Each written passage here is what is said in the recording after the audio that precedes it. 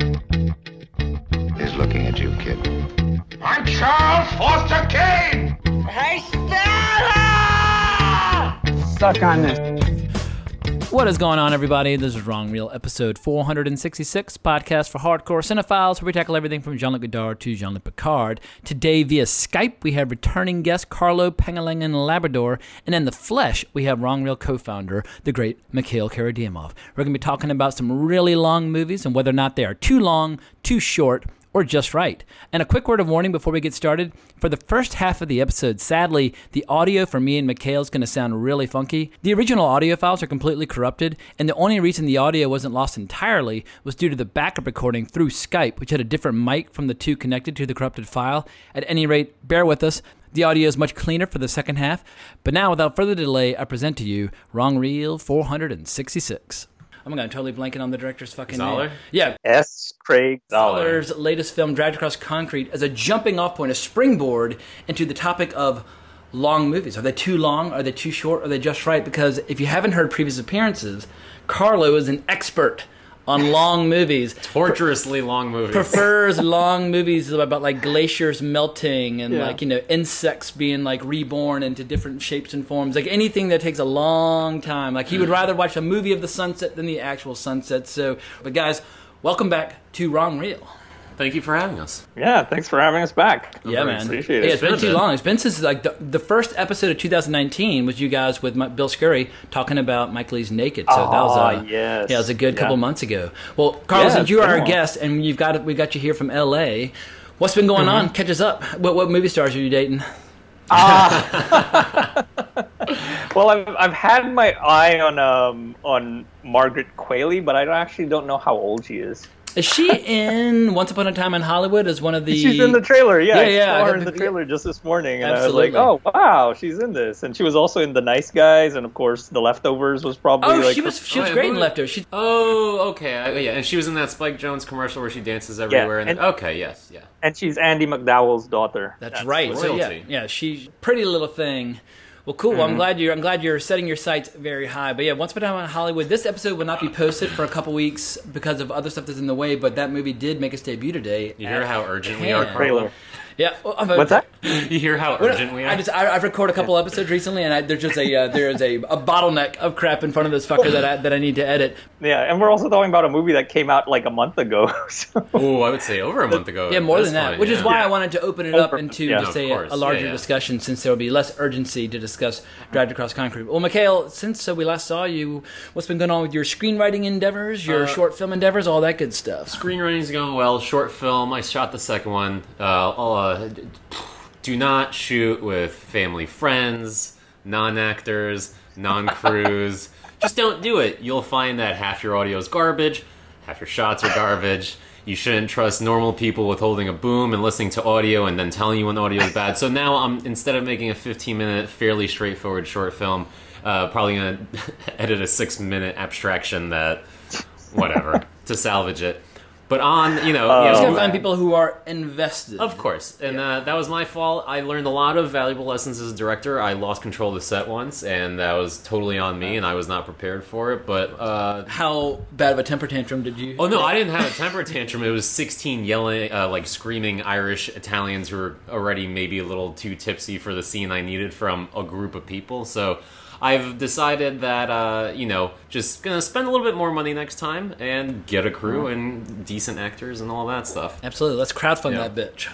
Crowdfund it. And, and the screenwriting's going well. I'm halfway done with the feature, so upward and onward. It's onwards and upwards, man. Onwards and... I'm a fucking immigrant. I'll say in whatever order I want. But now, since we are knocking at the door of having been 5 years since we started this podcast, do you have any pearls of wisdom or insights or just like deep, like reflective thoughts about this whole this journey that we have taken? Oh man, my biggest thing actually is as soon as something like remotely hits big with me, I am going to start listening through all the old podcasts, find out what I said in them, start apologizing right away, get in front of the bullet, and maybe then Disney won't have to fire me to rehire me. Hey, well, he who must not be named, our original co-founder, that I signed a non-disparagement clause to never discuss. If you want to take those episodes down, It won't hurt my feelings. So. Okay.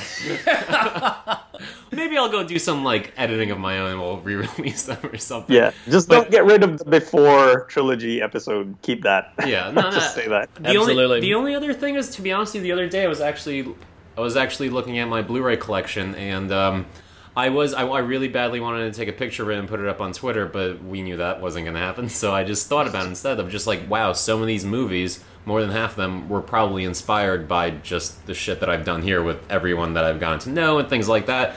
And it was a very sentimental moment, and I feel like those are rare and rarer the older you get. So it was really nice to latch on to. Actually, I would argue the reverse. The older you get, the more you'll find yourself like watching some stupid commercial about like puppy chow, and you're like, that dog's so cute, and you like find yourself unexpectedly moved by things that are completely maudlin and ridiculous. So I feel like it's more of the thing of like, oh, these are the 5 friends I really, really like. Everyone else I'm kind of callous towards, or things like that. I won't give it a chance to like know someone new, and if I will, it'll only be for networking purposes now. Got a network to get work. Well, Carlo, absolutely. Well, where do you stand on nostalgia? Are you feeling nostalgic for New York yet? Are you going to come back to us? It's funny because I actually the most recent movie I watched again was The Warriors. Hell and yeah. I told a friend of mine, like, man, like, I'm really going to miss New York if we watch this. And, like, the whole time... No, actually, the most recent movie I saw was John Wick 3, which also kind of made me nostalgic. Oh, but yeah, it's a total love song to New York, absolutely. Yeah, but that was that thing of just, like, the nitpicking stuff. Like, I realized now, like, after the nth time of watching The Warriors, that a lot of the elevated train scenes were actually shot in Brooklyn, not in the Bronx. Like, they're obviously on the M train. Even though we have many elevated trains of our own. Yeah, exactly. And I don't even think they shot the Van Cortlandt Park part in Van Cortlandt Park. It was like shot in Riverside Park too. So it's those kinds of things. And then, in John Wick, he kind of like teleports a few times, or like all of a sudden he's in Brooklyn. To be fair, they do set that up that like whenever there were people walking by, he did like vanish, like sand in the wind. So he might actually be fucking teleporting. Yeah, dude, they already greenlit number 4. Number 4 is going to come 2021. Yeah. So people. My biggest thing about John Wick, I mean, apart from how much fun it is, it's just we have so few new concepts that have taken root in the 21st century that are not based on pre-existing intellectual property from the 20th. I applaud any filmmakers who come up with something new, make it stick, develop a fan base, and so we're not sitting around saying like, "Oh my God, you're killing my childhood." It's like, make up new shit, make up some new cool shit, and we can get excited. And that way, you can make kids who are 13 right now make their childhood special by giving them something that's wholly their own. On top of it all, I feel like what that movie's doing that other movies that can't do, new franchises that do try to attempt to create something new, is that they unravel their world in a very interesting way. It's never like all up front. Like, it's just a little bit more details, but enough details for you to start asking more questions. As opposed to, like, I feel like when Brad Bird tried to do Tomorrowland, it's like, everything needs to be in this movie, everything needs to be in the first one, I need to explain this entire world, as opposed to what John Wick is doing, which is keeping us more interested. Yeah, start out as a trickling stream and slowly let it widen into a more raging river. Yeah, that was a great movie. Yeah, the other thing I also want to add to that is just, like, it spawned several imitators. Obviously, that's one of the things it's done. Yeah. But, like, it still keeps showing those imitators that you can never be as, like, inventive or as creative as we are with this movie. Like, that with each, like, part, it's like they keep upping the stakes, and then the imitators are just like always lagging behind from them. Which is interesting though, because they have like one of the directors peeled off of the first one to do Atomic Blonde, Deadpool 2. And I mean, I enjoyed both movies to their own. They're not nearly as great as John Wick though. Yeah, Atomic Blonde had a grittiness that I really liked. And, of course, it had... But it also had its first hour. It has Sofia Boutella, which I really liked. But it doesn't have that same magic. But what I do like is you can tell these guys are watching action movies from around the world. When you see Indonesian action stars popping, you're like, all right. The two guys from The Raid are in these guys have seen The Raid, they've seen Raid Redemption, and they've probably seen The Night Comes For Us. That at least shows they're still hungry for discovering the best talent possible out there. And I loved how they were just like, oh, man, he's getting slow. And the other guy's like, but he's still... John Wick. Yeah. It's like they're so excited to be fighting this guy they're obviously a huge fan of. Let's switch gears a bit.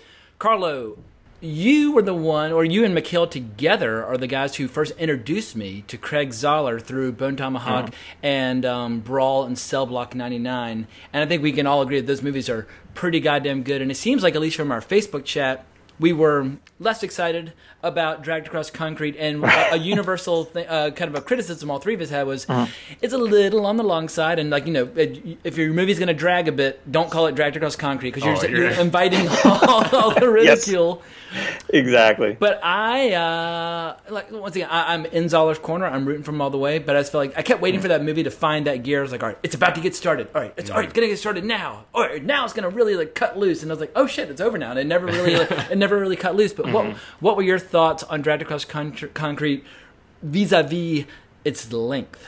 Yeah.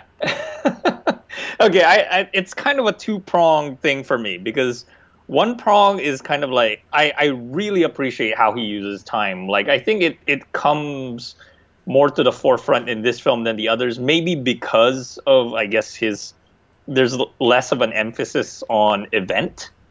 So it's just more like, okay, time passing. Like, I think the first kind of, I guess, sequence in the film that signaled to me that, okay, it's going to go at this pace was the cigarette on the fire escape.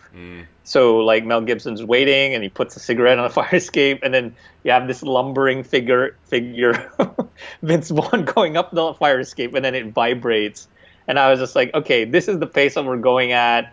And then, you know, like when we heard a lot of things about the movie way before it came out, right? About like, it's about police brutality, and it's going to be Mel like Gibson's attachment. Yeah, all of those things. And then like you see the scene and you're like, well, that wasn't that bad. Like, in thinking like this guy who's like this filmmaker who's known for his brutal violence, like does like a police brutality video call after on cell you phone. split somebody by the taint, then Yeah, it's really tough to come back from that. yeah. Right, or like somebody's head getting like decapitated into like a hole in the ground, like, or getting scraped across concrete. Like, That face was actually dragged across concrete. Yeah, exactly. So it's like when that was the first, I guess, violent scene in the film, right? It just was it wasn't really, it was tame, you know, it just wasn't. So I went with it, with the pace, and then I think actually it's probably his funniest movie. Like, there were just a lot of things that made me laugh. Like, there was one thing where I think they were in the diner after the fire escape, like, raid, and then Mel Gibson like asks Vince Vaughn if whoever's singing is like a man or a woman or something like that. It's just like, and it's just like stuff like that made me laugh. And like, there's something, I guess it's still very earnest and like sincere. Like, the performances are, you could say they're serious, but like, you know, that adds to the humor, I think. It's just like, you know, that whole deadpan that they have through it. But then, yeah, at the same time, it's just like the time, it didn't feel too long to me. Like, I didn't necessarily feel like, oh, there should be like a scene that wasn't necessary. But like, there's one way of like, I guess, building tension through time, you know, when it's just like, okay, it keeps building up. And then, yeah, I guess that's something that we can all three of us can get into, is like, was that build up worth it? You know, it's like we get to that climax where it's the shootout, and it's like, is that, and I have another film that I would like to actually compare with it that I saw like a little after. But we can bring that up later. By all means, we're gonna zig and zag all over the place, and so yeah, right. By all means, feel free. Okay, yeah. So yeah, if you guys want to dovetail towards this, like, have you guys seen Hell or High Water? Yeah. Yep. Kenzie, yeah, like the way that I think the tension and the violence is built in that movie, I think, was just done much better. Well, yeah, it's a more successful film overall, I think, and what it set out to achieve. Right, and then it's just like. You have a lot of scenes too where, like, yeah, they eat at a diner. You know, I think there's some comparisons. You know, they're two lawmen too. There's a bond with them, and then of course, you know, spoiler alert. I guess we're gonna get into it anyway. One of them dies, and the way that it happens too is like kind of matter of fact, and like how the partner reacts to that death. You know, there is a lot of parallels, I feel, with Hell or High Water and Dragged Across Concrete, and Hell or High Water is like probably an hour shorter. Or at least feels it. Yeah, but it carries that tension so much better. I mean, when I was watching Dragged Across Concrete, I was so excited to watch it. I watched it the first chance I could. Once I immediately did. I even skipped seeing it in the theater because it was going to be faster. Right? Yeah, it was going to be easier and faster to watch it online. Yeah. And about halfway through, I was like, am I even going to review this? Like, I mean, I ended up not even reviewing it at all. I couldn't find like something to kind of like to hang my hat on, or where I would have like either a negative or positive take. There was nothing that was provoking enough of a response out of me. And of all the filmmakers out there who can provoke responses, I was like, Craig Zahler should be provoking something. And it's a weird thing because I was kind of liking it, but doing a review of a movie that you kind of like, it's so much effort. And I was like, all right, well, I'd rather just spend that 3 hours like going to the gym or taking a nap or rubbing one out or something instead. Yeah, when I was watching it, I feel like it did hit a kind of gear that I enjoyed once. He did a thing which I think only like a director's cut could get away with. This whole tangential story that Carpenter goes through. What's her name? Oh yeah, that's the best part of the movie, I thought. Well, which is also funny too because that's a testament to my favorite aspect of the movie. Oddly enough, yes, the movie was too long for me. All right, full disclosure: stoned on the way into the theater. Halfway through, my buddy has a vape pen, so got stoned in the bathroom again.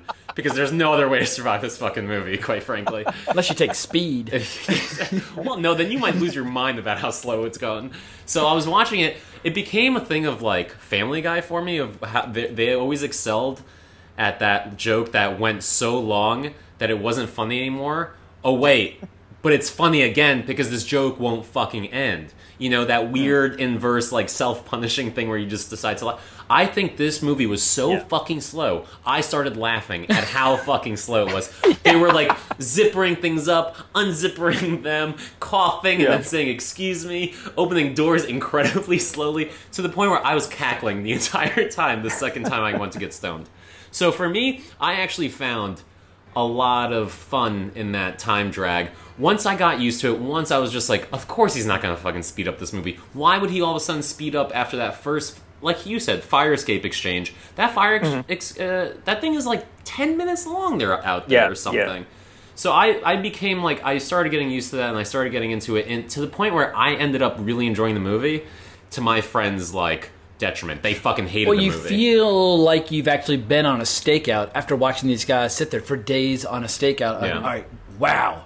Like, how do you shit? How do you piss? Like, and just like crummy food, bad diet, coffee, sleeping in the back, just like the grind and the tedium of sitting in your car, hoping and praying that something's going to happen. So that I thought was captured well, where like the form was following its function.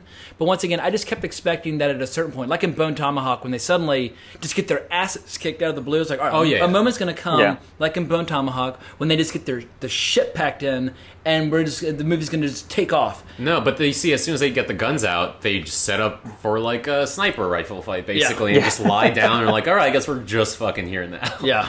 And the funny thing is, the movie, my biggest issue is probably, I think it's the most overwritten dialogue he's done so far. I thought there was a lot of cringeworthy dialogue. I think him trying to turn anchovies into a thing was very squirm-inducing for me whenever Vince Vaughn would say anchovies. But, you know, I was watching the movie, and I think they're like very easy places. I don't think you need to look at the raw footage of this movie or anything. It's just there were clear-cut signs of 3 minutes right there, cut it. 3 minutes right there, cut it. I think when they go and talk to Don Johnson, the only time I guess Don Johnson's in the movie, and they go ahead and just talk about where society is today and that you can't really do anything or sneeze without having your dick put in a cuff or anything.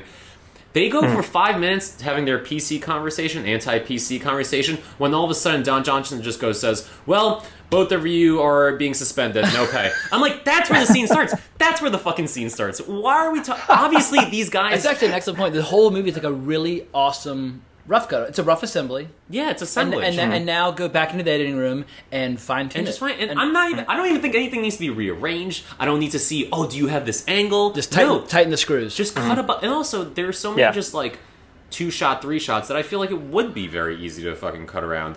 The whole and I think to have a 2-hour and 40-minute movie and to have the two cops have a really well-developed relationship, but then to have there are two black counterpoints in the dudes who take the job, for them I know a lot less. You know the main guy, obviously, because he has a motivation. We see him in the opening scene. His little brother, his buddy, though, played by Michael Jai White. Yep. Yeah. No sense of who the fuck he was. Well, he's also more of like an action star. Like he doesn't necessarily have the world's best acting job. But I like seeing Michael Jai White in just about anything. But I totally agree that if you're going to have it be like a mirror image relationship, to a degree, which is what I'm pretty sure he was attempting to do. It lacked the substance. It wasn't the runtime between those two weren't balanced enough, and I mean, I think this is very much definitely like Listen, I mean, the two movies weren't runaway successes, so I don't know where the fuck he got into his head that he could get away with a 2-hour and like 50-minute fucking movie like this. I mean, The Godfather's only 15 minutes longer. Yeah, well, The Godfather, that's an interesting... all right, I would like to pivot. The Godfather is always the argument I use for a very specific argument I've been making about film editing versus digital editing. And this might have come up in the podcast before, but the thing with digital editing now is that you don't lose, for one thing, the quality of your film by like constantly reprinting it and like, oh shit, this cut didn't work, so we're going to have to go back to the negative and everything and just constantly wear away at your quality. To a certain extent, when you were shooting a movie back then, you had to think real hard about how you were going to edit it before you shot it also, just so you wouldn't fuck with your footage too much to the point where it deteriorated. Whereas now, I feel like you could cut every scene 50 different ways until the director or the producer likes it. Yeah. And it forces you, just as an editor, it forces you when you do that shit to just think about that one scene, and you're thinking one scene at a time, and you're not seeing the bigger fucking pacing, you're not seeing the bigger tapestry, and so you end up getting these disjointed like studio flicks like the Hunger Game movies. I feel like we're all edited that way. Each scene from scene to scene was seen. You and I saw Mockingjay together. Which one when I fell asleep the last 10 minutes. Mikhail curled up like a cat in his chair. Like curled up side. Mikhail's kind of a tall guy, but he curled up sideways, and I was like, all right, he's done. Once you start like hip escaping into the corner of your chair, like you're so screwed. But like that's why Godfather and Lawrence of Arabia feel so smooth for Godfather 2. Let's talk about that one. That's 3 hours and 20 minutes. Yeah, and then it has that parallel story too. You have the father and the son, and like how it splits the running time between them, and like that is like something so much more. I don't think. Yeah, they don't give credit enough to that movie. It's just like showing a father and the son at the same age, and like what's going on in their lives running parallel is, to me, like that is like one of the master strokes of the movie. Just like choosing to tell the story that way, But yeah, I mean, just to add on to that point of digital versus film, I mean, that reminds me of that story of, speaking of another long movie, Casino. That was the first Scorsese film that he edited digitally, and that's what they said. Like Thomas Schoonmaker, his usual editor, like they had like so many different like cuts of the movie because he could just keep doing it. Like he just kept on making like different cuts. There were, I think, like hundreds of versions of certain scenes because he just like could do whatever he wanted. Options, yeah. And I do actually, and this might be blasphemous, prefer maybe Casino to Goodfellas because I like it as the grimy version of it. You and Alexander Payne. Alexander Payne is also a big champion. I mean, I guess In Decent Company his last movie sucked, but whatever. I think Casino is better, but to say that Goodfellas is obviously the easier to watch movie. Yeah, like that thing is just you're just watching water run out of a faucet. It flows very well. It flows very well, and that, I mean, if you're mentioning this whole thing of like, the first thing they cut digitally was Casino. I mean, the two of them. I mean, that must have something to do with it. You're just like always second guessing yourself to a certain extent too. It just gives you, I feel like directors do need a sandbox to a certain extent, or limits, just to like that really. Whenever you have to like try to find your way around a barricade or around the limit of some kind, like Jaws and Spielberg is a perfect example of that. That movie, by the sounds of it, was going to be a lot worse. But once you set a limit to yourself, I think that brings out a creativity that digital editing, I think, is kind of like farting away. Well, that was the thing with Godfather 2, was also, the meddling of, what is that producer, Robert Evans. Robert Evans, like, that's why in 2, like, Coppola actually specifically stipulated that he would only direct part 2 if Robert Evans stayed away from him. I remember that, but that was like the pressure. Like Godfather was supposed to be a disaster too. Like it was not. Of course, Robert Evans' version is that the reason Godfather 1 was a success was because of his meddling. Of course, Coppola roundly rejects that. Like it all depends on who you ask. But the beautiful thing is, like during that time, when Robert Evans was in charge of Paramount, a lot of good movies were made on his watch. To what degree he can claim any credit is debatable, because for me, I'm all in on the directors. Like Roman Polanski directed Rosemary's Baby. It's great because of Roman Polanski. It's not great because of Robert Evans happening to be the producer. But he also did produce like Chinatown. He produced The Godfather. So he did have a great little hot streak. But also in the late '60s, early '70s, there were so many great directors around. I don't know. Like you could almost kind of like fall backwards into working with like really good directors. Yeah. But I think Coppola. Godfather 2, I think, is the less commercial film, but I do love Godfather 2 quite intensely, and I've seen it, I have no idea how many times, but I always have fun revisiting that movie. Well, it's also, these are 3-hour movies. Those are movies that I will watch maybe once every 2 years or something, easily. I just bought it on Blu-ray, and I already, like, just standing there in my room staring. I tell Hannah, I'm like, I can't fucking wait to watch this movie again. I fucking can't. Like, I'm somehow more excited to rewatch this movie I've watched maybe 10 or 11 times than I am most things coming out this year, if not everything coming out this year at this point. Well, yeah, okay, so to tie back to You're not to gonna Drag see the Cross Sonic? Concrete, like the reason. No, first they gotta redesign that bitch. I'm sorry, Yeah. I didn't mean to interrupt, Carlo. Yeah. No, it's fine. But like I guess the production battle in behind the scenes with like the length and stuff like that. Lionsgate wanted to make a 2-hour version of it, and then but S. Craig Zahler had the director's cut in his contract, so.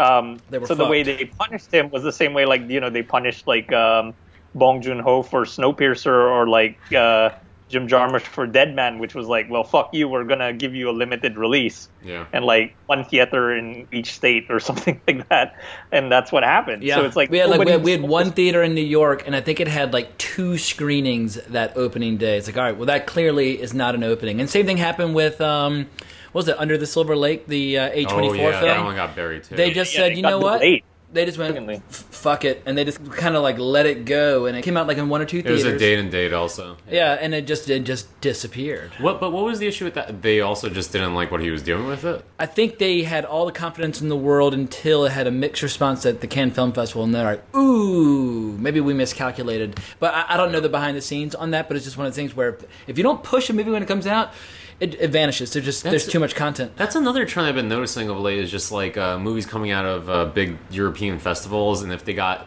even a bit of a lukewarm or ambivalent response, boom, these movies are being re-edited all of a sudden. Like I remember... Yeah. Well, I mean, Southland Tales might be a bad example because that was always a mess of a picture. I'm seeing that on Thursday. Yeah, that thing is being fucking re-examined or whatever. Yeah, they're actually doing a screening here of the Cannes edit, so the original edit before they trimmed it down. And that's the guy who did Donnie Darko? Yeah, Richard Kelly. Yeah, I never saw. Who also has, which is another notorious director's cut. Yeah, and like that, I guess that's another interesting avenue to go down, because like with Donnie Darko, I actually preferred the theatrical cut over the director's cut. Like, it just flows better. Oh, yeah, absolutely. The Donnie Darko one just became, like, fat and bloated. Yeah, there are plenty of great theatrical cuts out there that are vastly superior to the extended versions. Like, for me, I'm always... Director's cuts are great when a movie has been taken away from a film, like The Wild Bunch. The director's cut was a necessity. Or Blade Runner. The director's cut is an absolute necessity. But when a director just wants to make a longer version, almost never is it an improvement. Like, when Peter Jackson made his extended versions of the Lord of the Rings films... all 3 of them were vastly inferior movies. They started slugging along. Yeah. Well, maybe that's a great way to pivot into my list. I got a lot of questions for you guys, but I'm only going to talk about movies. Real quick, though, I do want to say something, though. Oh, Blood Simple, what did have a director's cut that they cut down on, and they asked them why, and they said, well, you don't try to extend the movie you made in your fucking 20s. Like, you don't make a movie in your 20s, say in your 30s, like, you know what needed to be longer? My 22-year-old opinions. Yeah, and I really love the the fake academic like intro. Oh, that's right. The original DVD before the Criterion one, they had like this academic that they wrote the script for to like explain like how they cut the movie and cut out all the boring bits, and it's just like but it's like brilliant. a 4-minute difference. Wasn't it Woody Allen? He said like I can improve any movie sight unseen, make it shorter. Yeah, like, most movies just make that shit shorter. Yeah, well, there you go. But moving forward, we're only gonna be talking about movies that are 3 hours plus, and so I'm gonna start with you, Carlo. 2006 at 180 minutes. This is the shortest movie I'm going to ask about. David Lynch's Inland Empire. Too short, too long, or just right? From Hollywood, California, where stars make dreams and dreams make stars. Do you want to see?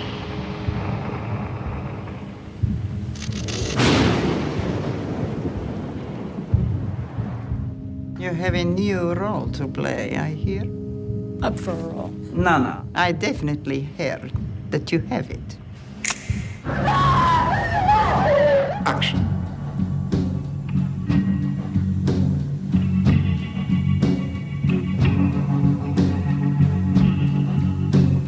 Damn!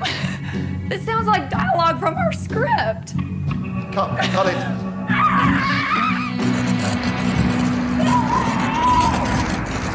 What the bloody hell's going on? What love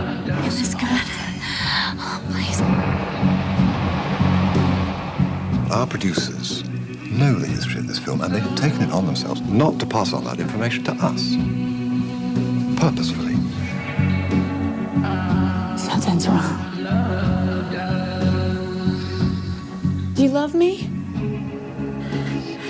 It's a story that happened yesterday, but I know it's tomorrow. Don't you remember anything? How it was?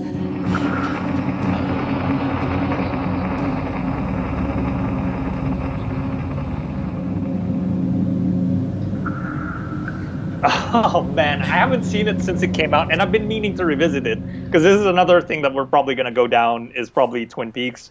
But at that time I saw it. I also saw it like at 11 at night. I remember too he like self-distributed that movie, so it was only playing in one theater in LA at that time. And I went to that theater and I like had like the best experience because we brought this up before, Mikhail, but like this whole idea of like the perfect time to watch a movie is when you're on like the cusp of sleep, like late at night. Well, certain movies. Yeah. So okay, the short answer would be, just right. Oh, like man can't even practice his own editing skills. I like it. No, it was one of Marcus Penn's all-time favorite movies, and yeah, I mean his website is named after He's Penland Empire, and I've seen it 1.5. First time I tried to watch it, I was like, did someone like change like the movie and the DVD? Like, is this like what the fuck's going on here? Then I tried again. Like, I must confess, I think it's a movie that it eludes me. I'll never say it's a bad movie, but it eludes my understanding. Whereas the rest of David Lynch's body of work just it's like waves of ecstasy just like rolling and washing over me. But for whatever reason, that movie is not. But what about you, Mikhail? Too long, too short, or just right? But Plead the Fifth. Oh, interesting. Plead the Fifth. Like I said, I might be willfully... No, I have a very difficult relationship with them. It's funny that I think my favorite movie of all time is probably 18-Hour Twin Peaks Season 3. And it's a really good movie. I think it's the best movie I've ever fucking seen. That was my favorite movie of 2000. I guess what was it? 17? It was like 2 years ago now. Yeah, 2007. Like obviously, if I have to have a it was copy, on the top of a lot of people's lists actually that year. Yeah, I mean, obviously it was it aired on TV and everything. So I guess if you're a semantic motherfucker, you could opt that that's not a movie. I think I watched 10 hours of Twin Peaks in one sitting once. And I think that is some of the most magnificent filmmaking, writing, everything, soundscape, bullshit, acting, all in one. Like, and you could be a fucking pretentious asshole and like it, and you could be... I feel like anyone could really like it. That being said, I have a very difficult relationship with them. I'm very hit or miss with most of his movies. I love Blue Velvet. I love Mulholland Drive. But Eraserhead fucking was an ambient. I was going to go to sleep on it. I didn't know that he could make something like The Elephant Man, which is like a Disney-fied version of him. And then he did make a Disney movie, but whatever.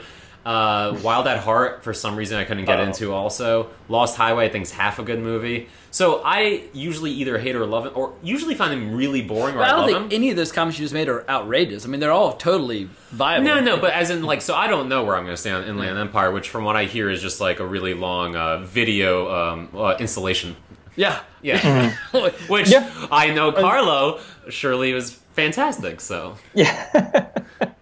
It has like moments of brilliance in it. I do want to watch it. I will watch it. I mean, especially after Twin Peaks. I mean, a good place to start is his short film Rabbits. Like if you see that, I would I dispute that in a heartbeat. I did watch Rabbits before thinking about watching Inland Empire, and I was like, well, if there's a 10-minute fucking scene where rabbits are slowly walking, also not real rabbits, human-sized rabbits with masks on, and they're just walking around, rabbit heads, and they're just walking around one shot for about 10-15 minutes. No, Carlo, that's not how you pitch that fucking movie. His short film Alphabet, I think, is his best short movie. Or maybe the short film he did for the Lumiere and Company, like that 1995 DVD. They did those like really short where you had to do a movie with just a cinematograph and make it a minute or shorter. Yeah. His is so eerie and so beautiful and so mysterious. So he can do short movies really, really well. All right, well, let's get current. 2019 at 181 minutes. Carlo, Avengers Endgame. Too long, too short, or just right? Oh my God, you're just lining this up for me. Like, too long, of course. My God, all these superhero movies are too long. Why are they all 2 hours? I gotta say, Carl, I'm actually surprised you've seen it already.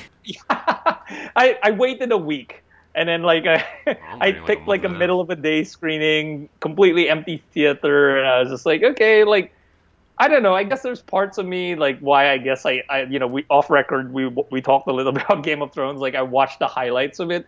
It's like some way of I guess just like reconnecting with humanity somehow. It's like important. To be part.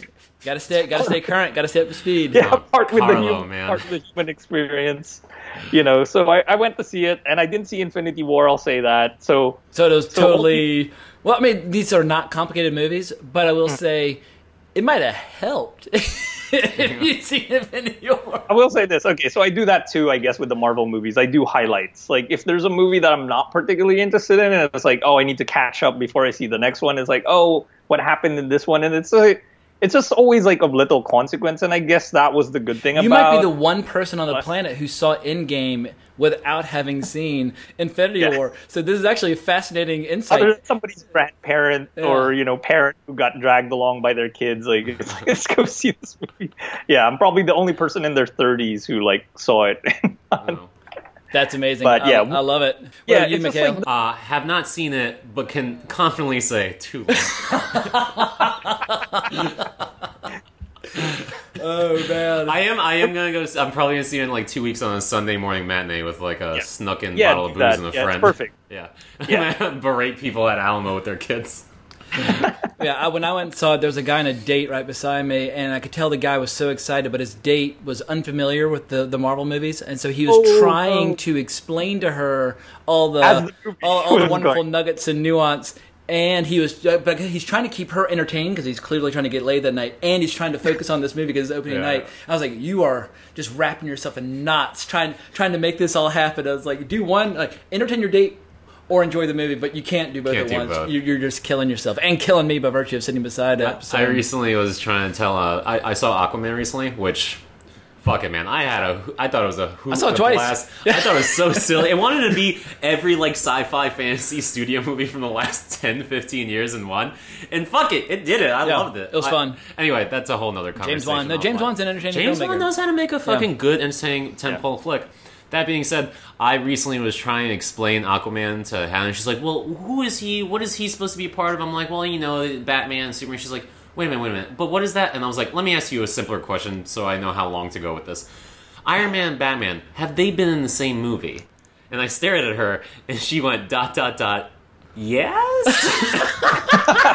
And I said, you know what? I'm not going to explain any of it. That is the funniest thing I've heard. That's awesome. I love it. All right, well, let's switch gears. I'm going to start with Mikhail on this one. 1975, at 185 minutes, Barry Lyndon.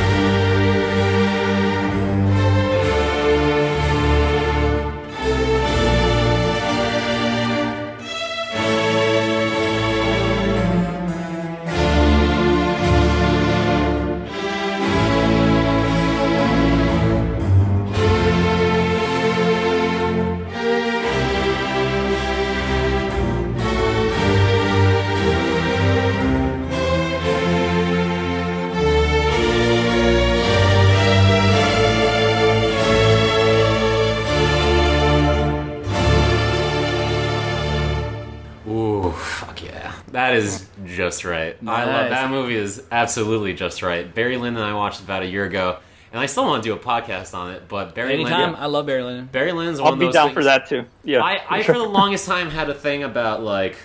I call them Kubrick bros. I'm just like, oh, the best filmmaker ever. Don't even touch him. Like, there are plenty. Kubrick bros. There are Kubrick bros out there, but not every Kubrick fan is a Kubrick bro. No, of course. But like, people are like, oh, fuck, man. Like, it's just like Beatles created all the music. I'm like, cool, but like, I feel like there's some other cool bands out there. But Barry Lyndon for me was like, shit, now I gotta get this book, I gotta rewatch this movie, I gotta re-examine this, I gotta watch these video essays. Barry Lyndon for me was just perfect, and also did not feel like a slog. Felt like it was a very purposely edited thing. And also, we know with him, he is a meticulous motherfucker. So if it's in there, it's in there. There was a purpose for it. Carlo, what do you think? Well, I think you can predict what my answer would be. Yeah, it was just right. The whole thing. You could say it's too short. Yeah, actually, I don't know sometimes, man. No, but with this one, it was just like, it's one of the films that you probably get to last with Kubrick, right? Like when you're ticking off the list. You have to steel yourself up that's for definitely it. That's one of the ones that are at that's the bottom. period one, Yeah, but like now it's kind of gone up because of, I guess, the Criterion release, and like, it had like a remastered version, and now people like claim that they're like day one Barry Lyndon fans or whatever. It's so ridiculous. But yeah, I remember like this was, when I was like at that period of trying to just complete directors' filmographies, and I finally got around to it, and I just did not expect it to be that way, because I just hate period films in general. Period? Like I can't stand like costume dramas, but somehow this one, like there was something about it, and then also it helped when I saw like Martin Scorsese's like little bit on it in his personal journey through American movies, where he just explains how like the emotion is carried more by the music, and then like just the whole technical aspect of it, like and how it kind of became that way because he was trying to make this bigger Napoleon movie that fell apart, and he just like pooled all his energies towards this, and it's like, let's get these like lenses from NASA that can shoot like candlelight, and like let's and I was just completely blown away by it. But I will say that it was definitely more because of its technical achievements than like any kind of emotional heft. Like, I think the narration and everything like that kind of keeps you at a distance from. People keep saying that. I don't know. I feel like for some reason I empathized with him, even though he was a complete douche nozzle. Well, I find the narration to be it's very dry, but it's fucking funny. I think it's so. It's really that's funny. The other thing. I think the movie's really funny. Yeah. I think that first dude that he has to duel with early in the movie, when we first are introduced to him, and he's making these like pompous sort of posturings when he's marching with his troops, and he's kind of like like a snivelly looking bitch. That I thought the movie was just really, really surprisingly funny, and I think that's what warmed me up to it. Yeah, I don't know. Especially since, he has a tendency to, like, 2001, I guess you could look at that and be like, dude, you're a fucking cold rock of a man. Like, there is no... Barry Lyndon's got some more heart to it, but I think of all Kubrick's films, because when I was in college from 95 to 99, I was a giant Kubrick just freak. And I was probably a little bit of a Kubrick freak going into college, because I'd already seen, like, Full Metal Jacket and Clockwork Orange and stuff like that.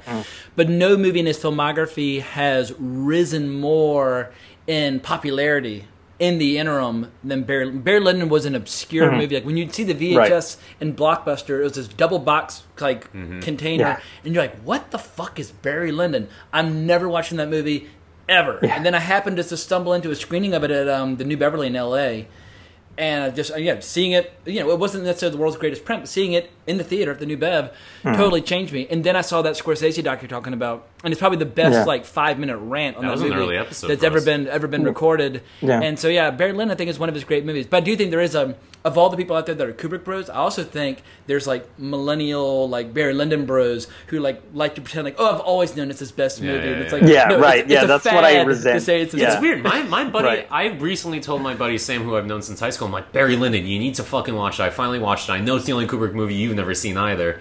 And he's like, dude, you've been telling me since high school to watch it. I'm like, that's fucking false. I just watched it for the... So I had the reverse effect where everyone knows in my group of friends I'm such a film snob. They're like, no, you've always loved Barry Lyndon. Shut the fuck up. They just assume. All right, funny. Well, this is a topic that we actually have covered briefly in the past. But Carlo, 1999 at 188 minutes. Paul Thomas Anderson's Magnolia.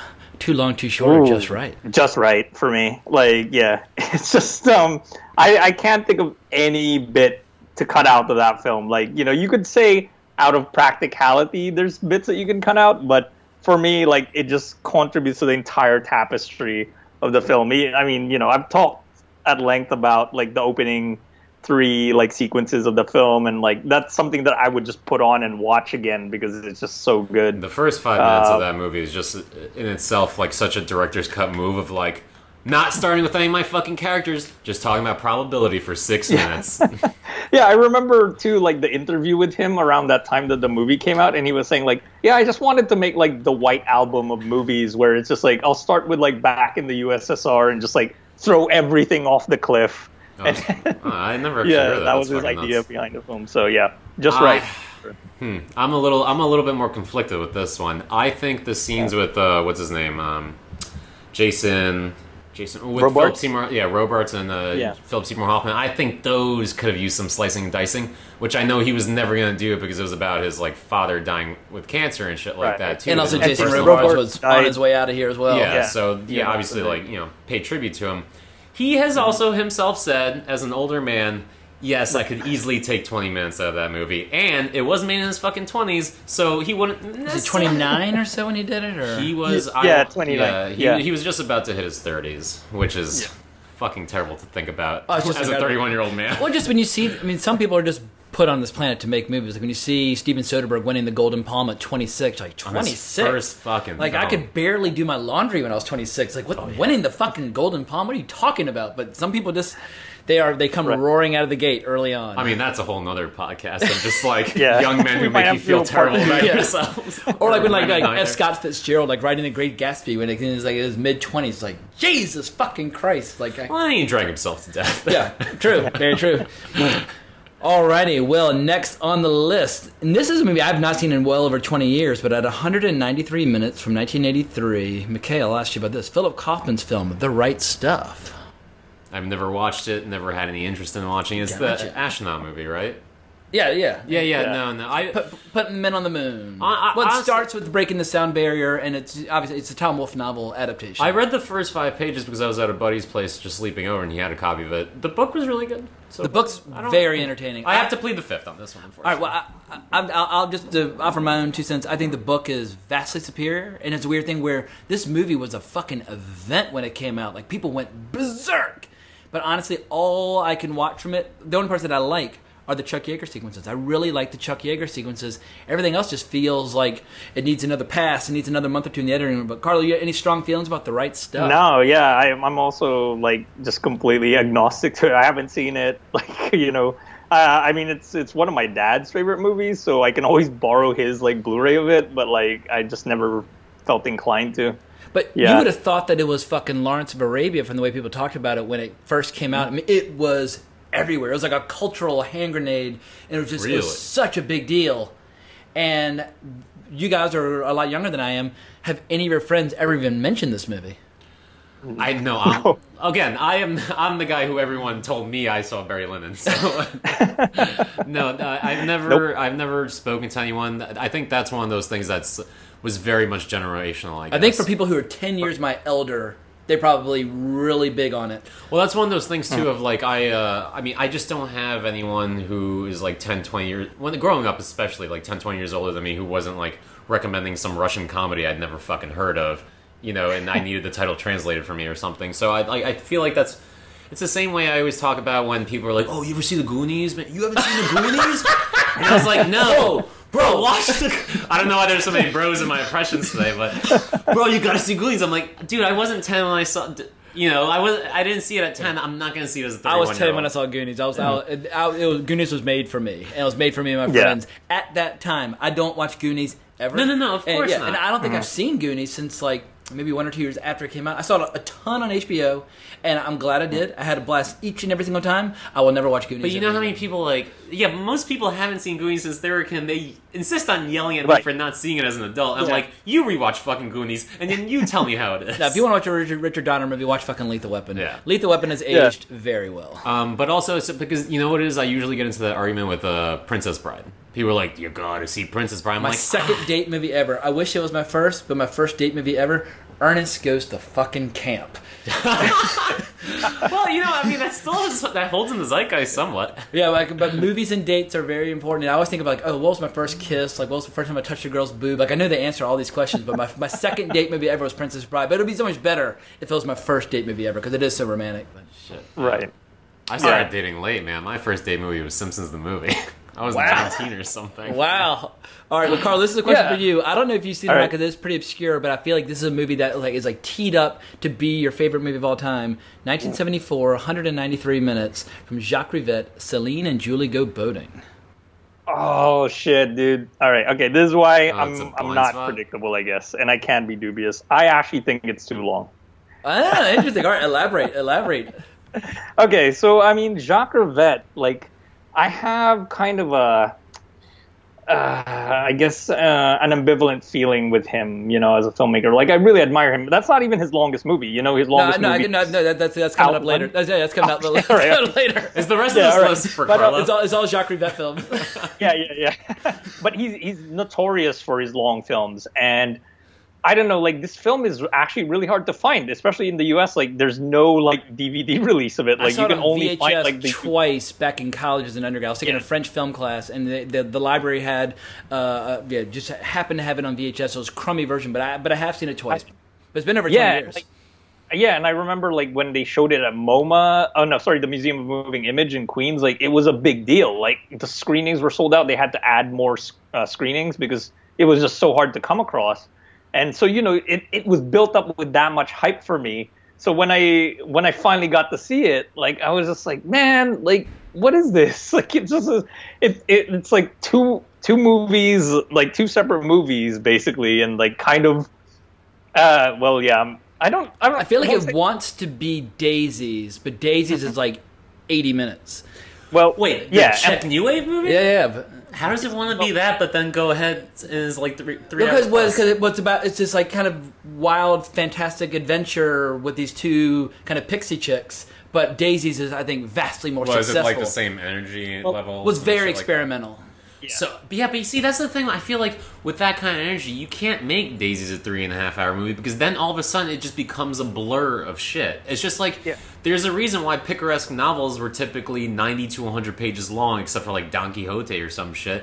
Because just bouncing from one thing to the next, there's like it's weird in that by not giving something a pace, you're just all over the place. It doesn't give it a focus. It doesn't give it anything. I feel like, now that you describe it as like a Daisies but 3 hours plus, of course that can't fucking work. That would be exhausting. And I mean, it's just like even the title, right? Like, they don't even go boating until like the second hour, like, or almost like into the third hour. Actually, like they start to go boating. But it's not only that; it's actually the other reason why it's kind of lessened in my estimation is because there's this other filmmaker that I really admire, Raul Ruiz. And he just does this fantastical thing much better. Like, it's not as heavy-handed as Rivette. Like, I just feel like with Rivette, his films like clunk, And I don't mind that sometimes because, it's like the price of ambition, I guess, that he's always trying to do something different with each film. But like another obscure film of his that I actually prefer is Up, Down, Fragile. And I think it's also like almost 3 hours. Like, it's an almost 3 hour musical. And then the first musical number doesn't even happen until like an hour and a half in. What a withholding so asshole. It's just like, that's like what kind of filmmaker he was. But I mean, since he's died, and they've released that box set of his films, like Criterion, no, I think it's Arrow that released his the box set of his films. But there is the Criterion of Paris Belongs to Us. But it's just like with Rivette, like there's just something where his movies just don't go down smoothly. Well, I've seen a lot of Truffaut, and I've seen a lot of Godard, and I've seen a few Claude Chabrol, and I've seen a fair amount of French New Wave films. But with Jacques Rivette, I'm nearly a blank slate because I'm just intimidated by the length. But once again, I was taking a French cinema class. We were assigned this, and so I watched it once when we were assigned it, and I watched it once before the final exam. But I don't feel compelled to revisit it. But I thought, I assumed, and rightfully so, that you had seen it, so you did not disappoint. No, well, there you go. What is it? Are you Carlo? I guess this is interesting to ask you too, Carlo, because you're getting older and older, and we are all losing energy, and that's how inevitably, we decompose. So, are you finding yourself a little bit more exhausted when you look at a runtime and you're like, oh fuck, I don't know. I will say that if it's a blockbuster movie, for sure. Yeah, if I see it on a blockbuster movie that is over 2 hours, I'm just like, I become a curmudgeon, and I'm just like, what? Like, and it always ends up being justified. When I see it, I'm just like, yeah, that was too long. Like, I could cut out so many parts in it. But I mean, like, there is a big movie coming out this summer that's 14 hours long that I am excited for, which is La Flor by Mariano Linas, I think his name is Argentinian Carlo's film. So excited that he's saying all this from the floor. He can't even sit straight anymore for this 14-hour fucking movie. Yeah, they even did like Oh yeah, you've been talking to me about this shit all fucking year long, actually. I forgot. Yeah. And they did this April Fool's joke where they said, okay, we're releasing a 42-minute version of the film, just so for the people who don't have 14 so hours. So Carlo and to spend. 5 other people laughed across the world. And yeah, it's crazy that they're releasing it like smack in the middle of summer. And it's going to be like, I think you have the option to like buy a package because it's going to be 3 separate sittings. So it's like, I think first day will be 5 hours, second day will be 5 hours, and then the last day is 4 hours. So let me ask you something about that, though. That's interesting because, like, is it any more one long movie? Like, if you're doing a movie in sittings, why are you not just watching a TV show? You're watching it in installments. Why is it not 3 movies? If they've separated to 5... You know, what the director knew he wanted to make a 14-hour movie. How did he decide, well, where am I going to cut it because no one's going to sit down and watch 14 hours? When do you start thinking to yourself in the metaphysical way of, like, is this a movie? Am I making a movie anymore? I tell everyone I made a 14-hour movie, but people are watching it 5 hours at a time. David Lynch, here we are all sitting that it was an 18-hour movie, but we didn't watch all 18 hours at once. Jimmy, you watched it from week to week when it came out. Loved every second. But it's weird, because a book doesn't stop being a book when you read it in pieces. Yeah, that's interesting. But as a movie, stop being a movie and watch it in pieces. And obviously, this is at the heart of the big like Netflix versus Cannes debate, and Netflix versus the Oscars debate. Or anything streaming. Should anything streaming be considered a movie at all? And it's one of the things it's like pornography. You know it when you see it. Like for me, Twin Peaks: The Return is pure raw cinema, even though it was made for TV. And but so TV's becoming more and more cinematic, so... Well, the lines are obviously becoming increasingly blurry in the definition of what is what, because obviously the tools and the technique are largely the same. So it's like, why are we so kind of, I don't know, nitpicky about which is which? It's visual storytelling. I don't know, I guess there's something maybe... But cinema just has like a weight and an importance to it. Because because at the same time, I don't know... I would never call Game of Thrones, I would never call it a movie, no. Obviously, because maybe it's that whole thing, because Twin Peaks, you literally can go from one episode to the next, and you didn't really, it's not structured episodically, except to give it credits. Well, it's got like the closing music bits. Like, it definitely has this great, because the closing music bits were some of my favorite parts of it. When Dougie's standing underneath the statue, and there's that just like weird 80s quiet sax playing while he's just like fondling the foot of the cowboy statue. Yeah, I have watched that over and over again, and that's just a fucking end credit sequence. Well, I don't want to diverge too much into that because I want to answer your question, but it would be just like a director's cut to diverge. No, that's true. But I'll bookmark that. But like I'll just say with like I guess in terms of Mariano Linus' films, because he's only made 2. Major features. So the other film is actually also 4 hours long. So it's pretty long. It's called Extraordinary Stories, and it's really hard to come by. Actually, you can only I think it was streaming on Fandor for a second, and then it's just gone. But the whole thing with it is that his style, which I would relate probably to like Italo Calvino, is like this multiplicity of narratives. The Italian writer, you mean? Yeah, Calvino. Yeah. Like If on a Winter's Night, A Traveler, maybe even Borges to a certain extent. And it's just like these intersecting narratives that happen. And there is like an episodic aspect of it, but it's just like something about like, I guess this is something that one of my favorite filmmakers says, like James Benning, is like that you have a contract with your audience, so it's like preparing you for something, because there's actually another super long movie that's getting like a 4K restoration that I really love called Satan Tango. And that's 7.5 hours. Yeah. That's what's his name? Bellatar. Yeah. So I've never seen a single Bellatar movie because of those fucking runtimes. Yeah. Me too. And they're also like severe in black and white. I mean, I invited you, Mikhail, to Metrograph when they had Werkmeister harmonies. Oh yeah. You know what theater I want to sit at for more than 30 minutes?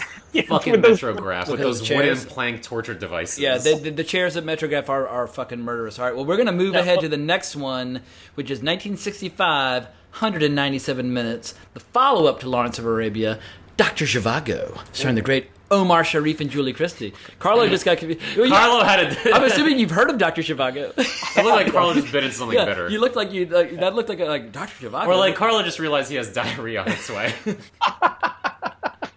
Yeah, that's what was happening. This movie was a commercial smash in spite of its prodigious length upon its initial release. I think it gets watched less and less with each passing year, but in 1965 it was a big I haven't deal. watched it. I'm dubious of watching something like my mom was 14 when it came out and saw it like multiple times. Like like when you look at movies that were considered mainstream, accessible entertainment in the mid '60s, and then compare that to like Avengers Endgame, it's like what, like Russian Revolution, like period drums, like what the how is that mainstream entertainment? It just shows how much audiences' tastes have changed in 50 years. To them, that was like with their special effects and everything, though. But those were the sagas, those were the epics, those were the prestige dramas. Like prestige dramas do not exist on the big screen at all anymore. When's the last time you saw like a 3.5 hour period costume piece? I mean, I feel like James Gray is always like James. I feel like that's a dream of his to maybe shoot a 3.5 hour Visconti type flick or some shit. You know? Like his version of The Leopard. I mean, Lost City of Z, he was starting to like, I guess, dabble in that, like, or The Immigrant even. Sure. But Lost City of Z vanished; it just completely disappeared. Oh, which and we're big fans of that movie. Yeah, I was. We love Lost City of Z. Yeah. I have not seen it. Actually, this is the thing. Like, I'll say it right now before you go down further on your list, James. It's like,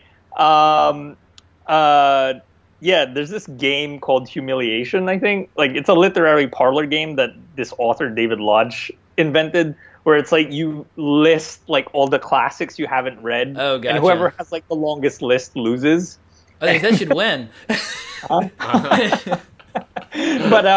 because I was an English major, and I largely ignored like 95% of my assignments. So I would love to play that game.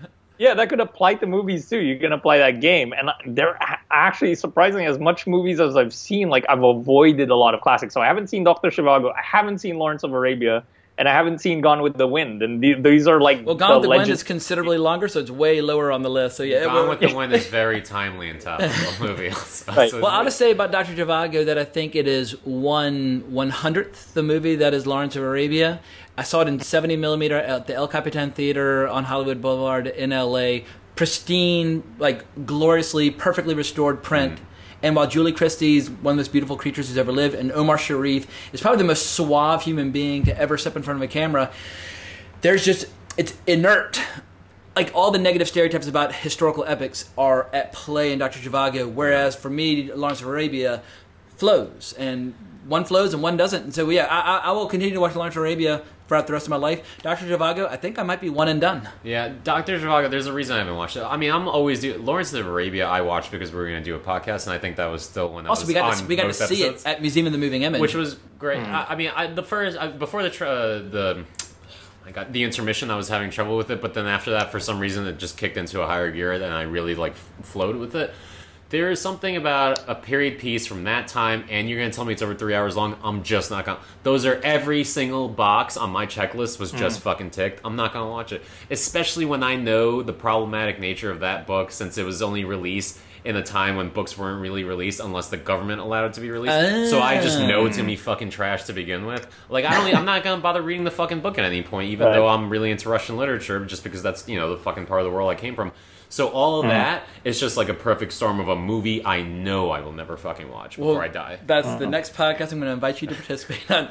All right, so we're going to wind the clock way back to more than 100 years ago now. At 197 minutes, 1916, D.W. Griffith's Intolerance. His answer to Birth of a Nation. Yeah, Birth of a Nation, I watched that for a class. Intolerance didn't happen for me. I think it's just right. Like, I mean, it's my favorite. That's amazing. The shocker. I love it. That's great. There it is.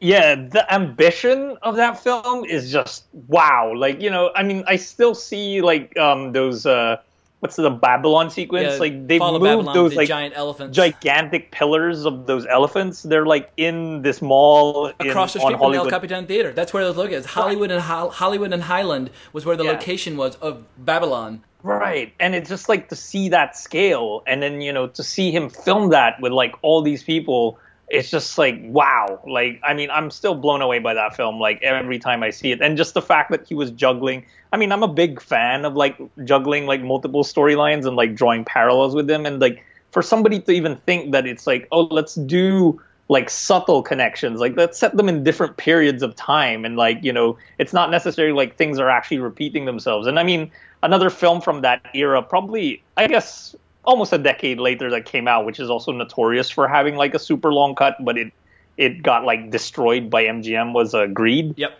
By von Stroheim. Love it. And Yeah, and it's just like that kind of megalomaniac type of filmmaking that I was just like completely blown away. I'll never watch Birth of a Nation just because of the KKK stuff, but like, that's just like more of a You don't want to personal... watch a movie that was used as a recruitment tool for the KKK? Missing out, bro. The bro's back. Yeah, as much as like Scorsese like champions its cinematic value, it's just like, I mean, I even have a hard time watching like the Buster Keaton shorts where he's like doing blackface and stuff, like, so I don't know how I can really like, it's more, I think, a personal issue with mine to separate that, but like if Intolerance was kind of like the atonement for that, like what a way to do it. Was it though? Well, to a degree, I mean, I think he was...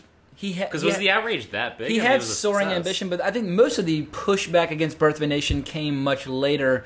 But it is a movie about the history of human cruelty, a movie about the history of human intolerance, and the ambition of setting it in four. I mean, now you watch a movie like, or a show like Dark, the German thriller on Netflix, and it's this great murder mystery takes place in 3 different time periods, and the cross cutting between the 3 periods is like just the stuff of brilliance.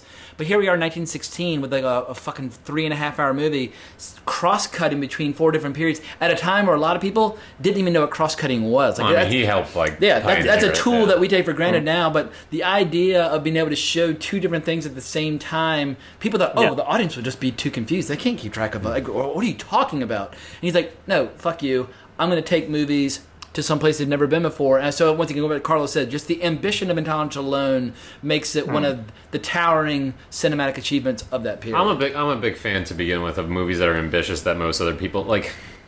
And most people really scoff at this movie, but all I kept thinking of when you guys were talking about different times and everything, only subtle connections, was Cloud Atlas. Cloud Atlas being similar, like. And say what you will about the makeup and everything. Right. There's something so bold about like 3/4 of it I loved. It's like, fuck, I mean, they made it, like, that's a movie. Really, they were allowed to fucking make this movie and made no fucking money or anything along those lines. But shit, man, they thought they would get away with making Halle Berry white and Tom Cruise Samoan, black, whatever the fuck he is, as that, like, weird brawler author guy. Yeah. And, like, fucking God bless, man, that's bold. Will this be the thing that my kids tell me I'm racist for loving down the line? Maybe. Yeah. I don't know, and then I'll be quiet about it then. But it was a weird, it's our generation's Birth of a Nation. Yeah.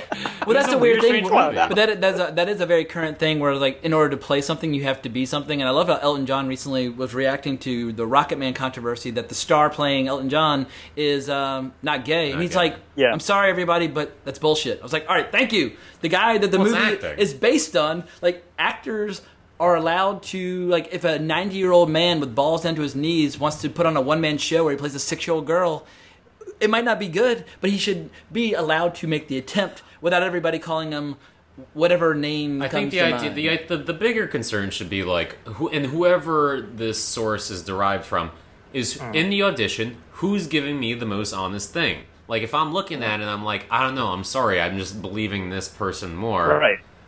I mean, who knows? Maybe the whole casting team was straight and they're like, I guess this is a gay guy. Yeah. Gay bros. If your goal is we need more gay representation in movies, I think everybody can get on board with that. Yeah. But it's execution and tactics matter. And so, like, no matter how noble your intentions might be, if you start saying, well, you're not allowed to do something when you're making a movie about yourself, because Elton John produced the fucking movie, it's like, oh, well, now we've just gone into a really weird I'm place. sure he had a lot to say over it too, because he's made Hollywood a lot of money. So I'm sure, like, Lion King was a huge fucking hit. Dude, he was in fucking Kingsman 2, The Golden Circle. Like Elton John, he's still a player. So, but I don't want to get too derailed on social justice when we've got so many big fucking movies still to discuss. So, theatrical cut, 201 minutes from 2003, Peter Jackson's Return of the King, which swept the Oscars and made a lot of money.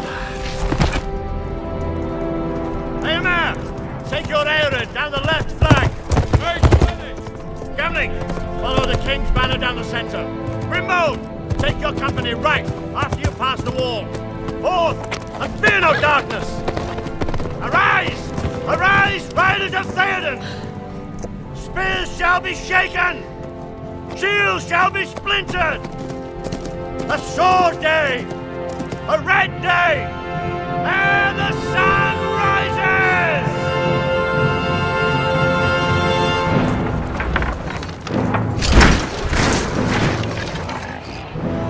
Whatever happens, stay with me. I'll look after you.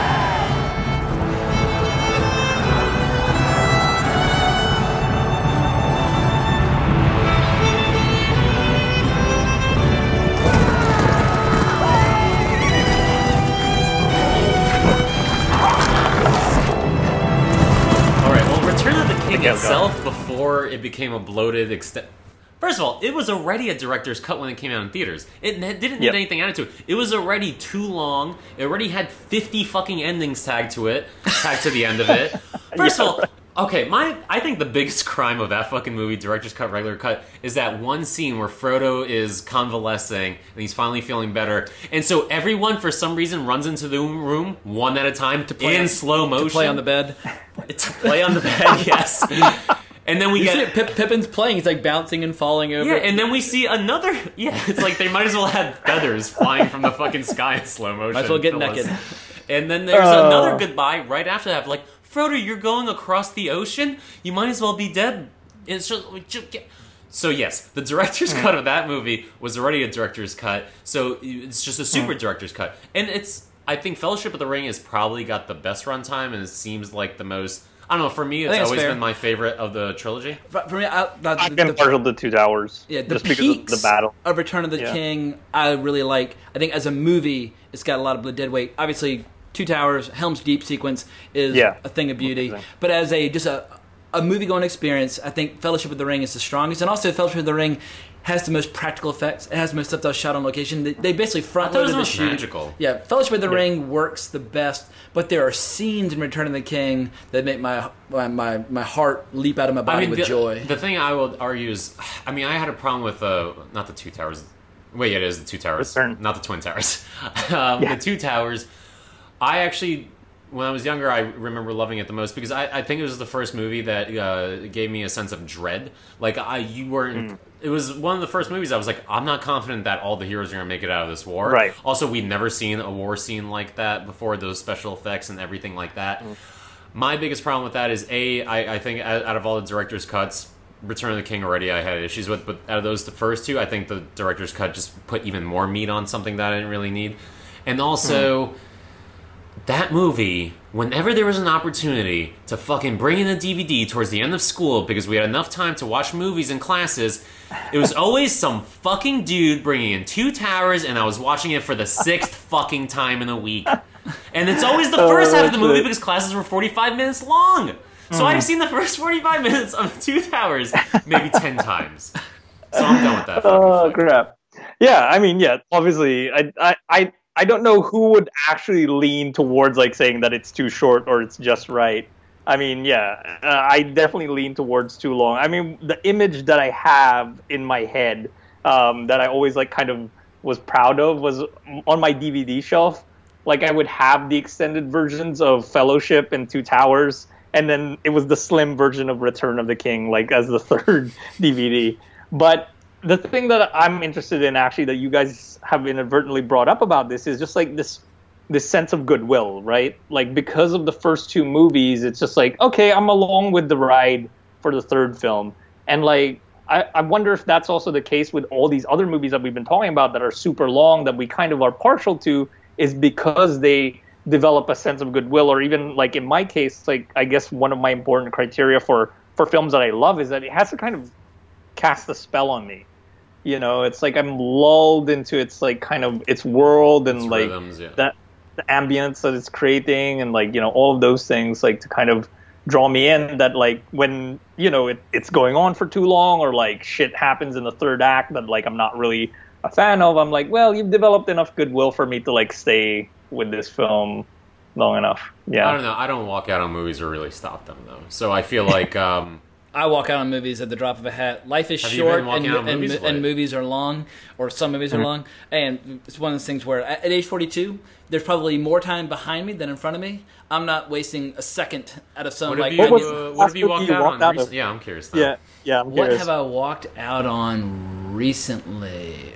Well, it's because of my YouTube channel now, if I go, there's probably a good chance that I'm doing because I want to do a review on the channel. So then I feel like, oh, well, if it's for like work, then I should stay just so I can review it in its entirety. I kind of sort of walked out of The Last Jedi just to take a break. At one point, Last Jedi, I was falling asleep. I was like, you know what? The first time you saw it, though? Yeah, I left it when they're in the giant casino sequence. I left the theater for a little while and went and got the biggest Coke they could sell and a giant thing of popcorn. I was like, I'm just going to stuff my face with fuel and maybe that'll make me feel better. And then I'll be more happy while watching the rest of the movie. I've done one of those before. I didn't walk out. I had to go use the bathroom for Thor 2. Dark World, turn off the lights or whatever the fucking problem was in that movie. And I walked to the bathroom. Then I was like, you know what? I'm not enjoying that movie. I'm going to call my brother and see how he's doing. And then I just walked around the lobby of the theater for about 15, 20 minutes talking to my brother about his life and then walked back into Thor. And guess what? It still sucked. Yeah, but movies that I have walked up that I remember, like the movie Cradle Will Rock from like 99 or 2000, I walked out of that, even though like it's got like Orson Welles and like it was like a topic that I should have like been really into. Yeah. And I also walked out of Tim Burton's film Big Fish, which was just it was New Year's Day. I was hungover as hell. I was like, this movie is beyond retarded. I'm gone and never to return. And I'm trying to think, what else have I walked out? What was like anything recently? The big Pixar movie a couple of years ago, was it Inside Out? About like Inside Out, like 30 minutes in, I was like, I'm going to murder myself and everyone else in this theater and make the news. If I don't leave immediately, Why? I'm gone. I haven't seen it yet. I still haven't seen it. I'm not interested. I love it. I found it, like, everything I loathe and despise about just really nauseatingly sweet movies made for kids.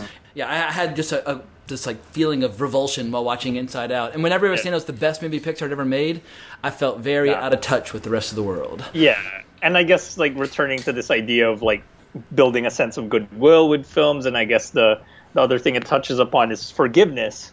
And I guess for me, the framing effect that had was that Pixar hadn't made a good movie in a while, and up until that point that it came out. So I was like, oh man, it may have been just that. Like it was that effect of like, man, like finally they're making something original. It's not a sequel, and it's like actually drawing me in. And I'm drawn to those concepts of cognitive psychology anyway. So like those things drew me in. But like, yeah, I understand why some people don't like it. And yeah, the score was pretty bad for the film. Like it was very saccharine. All right, well, we've already touched on it briefly, but just because it's in our order of operations. But 202 minutes, 1974, Godfather Part 2. Any final words on Godfather Part 2? Since Carl, you seemed very big on it. It's just perfect. Yeah, it's a perfect film. I've always wanted to see though the version that Walter Murch like re-edited with both films, like Part 1 and Part 2. Oh, it's terrible. It's atrocious. Oh, it's terrible. Okay. Well, no, but there are a lot of people. There are a lot of people who defend it, but it basically takes Godfather 1 and 2 and edits it all chronologically. It's like, no, fuck you. Yeah. The beauty of Godfather 2 is the cross-cutting back and forth between Michael and Vito. Remember that the DVD special feature of Memento, where it's like if you went through the questions correctly, you could watch the movie chronologically. Oh, so you mean like take a movie and if you could like just make it 100% more boring? Cool. Yeah, let me watch that fucking flick. That defeats the entire purpose of structuring and like wait, why did it'd be he like do watching Pulp Fiction sequentially? Yeah, but like, why didn't Walter Murch do that? Yeah, exactly. They did it for like TV, and people love. A lot of people, their first exposure to Godfather is seeing it sequentially on TV, and it makes me want to weep. Yeah. Just that is it so was edited very for upsetting. TV, right? Yeah, it wasn't really meant for theaters; it was for TV. So it was like kind of a mini series. But did he want it to happen, or was he just hired to do it? Like these are the questions. I don't know. And then the whole fact that like the timing of it too was just like they were, because it was done in the 90s, I think. So they were already like kind of just ignoring Part 3, like because it was just like they were trying to I guess cover it up somehow. So it's like these are the only true Godfather movies. This is the first and the second. So yeah. I mean, I think Godfather 2 is perfect. I think Godfather 1 is perfect. They're different. They're totally different. They're very different movies. But my heart is full knowing that both of them are there to be enjoyed whenever I want. So, all right, next one. 212 minutes. Ben motherfucking Hur. Fuck no, I didn't watch that. Get the fuck out. Talk about I haven't seen it either. All the boxes on my checklist that I ticked off as to a movie I've never fucking watched in my life. Not even the chariot sequence? I mean, I've seen bits and pieces of it like over the course of my life, and it looks fucking dope. There are a couple things that look fucking fatal and deadly, but I mean, sure, I'll check them out on YouTube. Not gonna watch the fucking movie. Not watching I the would movie. also urge people not necessarily to put it at the top of their to-do list because I found it to be a little excessive in length. But the chariot sequence is a special piece of filmmaking. But one thing, but it's like 10 minutes. You can watch that. It's just I'm sure it's on YouTube. Yakima Canutt is one of the all-time great stuntmen. Like if you watch Stagecoach, he's the guy jumping along the horses. He's the guy who goes underneath the carriage or underneath the stagecoach. Like he is total stud, and he eventually graduated to stunt coordinator, and his son would do his stunts for him, and so they teamed up to do Ben-Hur. All the chariot sequences is Yakima Canutt. It's probably his finest hour. So for that, if you're a stunt buff, Ben-Hur is required viewing, at least for that. Well, I've seen Stagecoach, and that does have some amazing like stunt work on it. Right. But I mean, I'll dig up that scene. But again, everything else about it. Also, now we're throwing in the fucking, like we're getting like a little biblical in that era. No, straight up, and Jesus is in it. Yeah, Jesus is in it. Yeah. All right. I'm good. Yeah. It's just like not my lane, like those types of films. But I am a big fan of CinemaScope. Like there is a thing about CinemaScope and like how it came about, as like I guess a remedy against TV was like, oh, watch everything much wider. No, I said 1950 earlier. That's a total mistake. Quick question, 1959, because when you mentioned CinemaScope, I remember, it's totally in CinemaScope. That was a typo in my notes. I apologize. 1959. Oh, okay. But it is 3 hours. I mean, but isn't like... But it is 3 hours and 32 minutes. But yeah, William Wyler, though, going back to like how Barry Lyndon's gone up in people's estimation, William Wyler is one of those directors who has vanished in the 20 years since I first started getting into movies. I mean, he was considered like a really big deal with like Masterpiece Theater and all that kind of stuff. And now... nobody talks about him. Either he made like The Best Years of Our Lives, my grandfather really liked Roman Holiday, The Big Country, but he's just one of those directors who has dropped off the face of the earth. But Ben-Hur, it's because it's just this idea of also of like there's a lacking of the quote unquote authorship. Like so, I mean, Howard Hawks obviously people still talk about, but only a rarefied sort of bubbled community talks about Howard Hawks anymore. But yeah, whereas a lot of people still talk about Hitchcock. It's interesting seeing like which directors survive from that period and grow, and which completely fade into the ashes of time. Well, you're a much bigger Howard Hawks expert than I am. I've only seen a handful of his movies, but I think the reason why it's easier to remember directors like Hitchcock from that period is because there was always kind of like a through line through all of their movies, that you couldn't take away. Whereas Howard Hawks would bring his touch to those movies, but it's really tougher to see back then where it wasn't like such a visual game of like I'm gonna be distinct visually right now. Also he directed everything. Howard Hawks did the reverse, where he was like, it's all gonna be medium shots and it's gonna be visually unspectacular because it's all about the characters and the performances. Like he very deliberately kind of ran away from style, whereas Hitchcock embraced style. Yeah, he was. Right. And then the Hitchcock, obviously, then Brian De Palma and the guys of the 70s, they would start to take those techniques away from him. But I think Howard Hawks was also just that many movies. How many movies did he make? A lot. And then like varying genres, varying quality. Also, I think it's tougher to take a hold into a greater consciousness when you're like that. Because I'm hard pressed to think of any director who really like captured the mind of people like 50, 60 years after their career without, or like even 10, 20, 30 years after their career without having a very specific sort of take on life in general.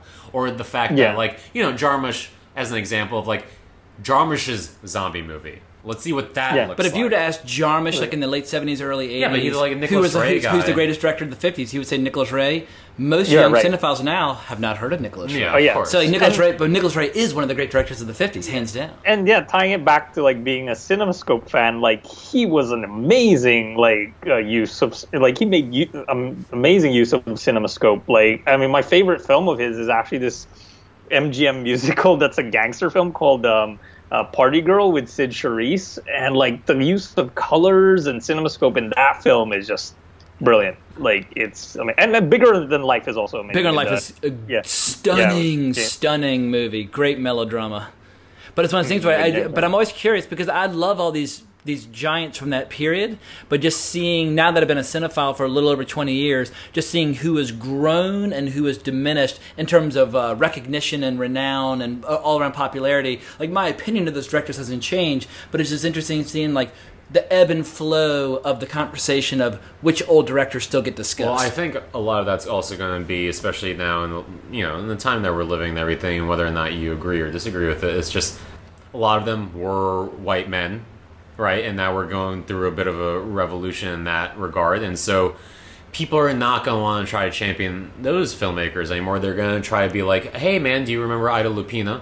You know, one of the first fucking female filmmakers, if not like the first like DGA, like American female. Half these guys were gay dudes; they just hadn't come out of the closet. No, of course. I mean, Billy Wilder wasn't Billy Wilder gay also? I don't think he was, but George Cukor was obviously a very famous example. Someone who was out of the closet in Hollywood, but in the closet in the rest of the world. So it's one of those things where if you want to go the identity politics route, you can just make it into a championing of gay rights. I don't want to go one route or another route, but it's just going to be like, but that's how it's going to be perceived, and that Hollywood was a boys' club for the longest time and everything. So we're you know, and but now it's you know, Charles Burnett's coming back out, and obviously he's not a 1950s or 60s director, but I think that's probably why some of these guys are going to be forgotten. Like, no one's going to do the due diligence of now being like, well, let's re-examine this white male director when we're trying to diversify. I might be foolishly naive, and this might be foolishly hopeful on my part, but I do believe this is a fad, and that eventually merit and ability will be more important than race, skin color, or sexuality. Absolutely.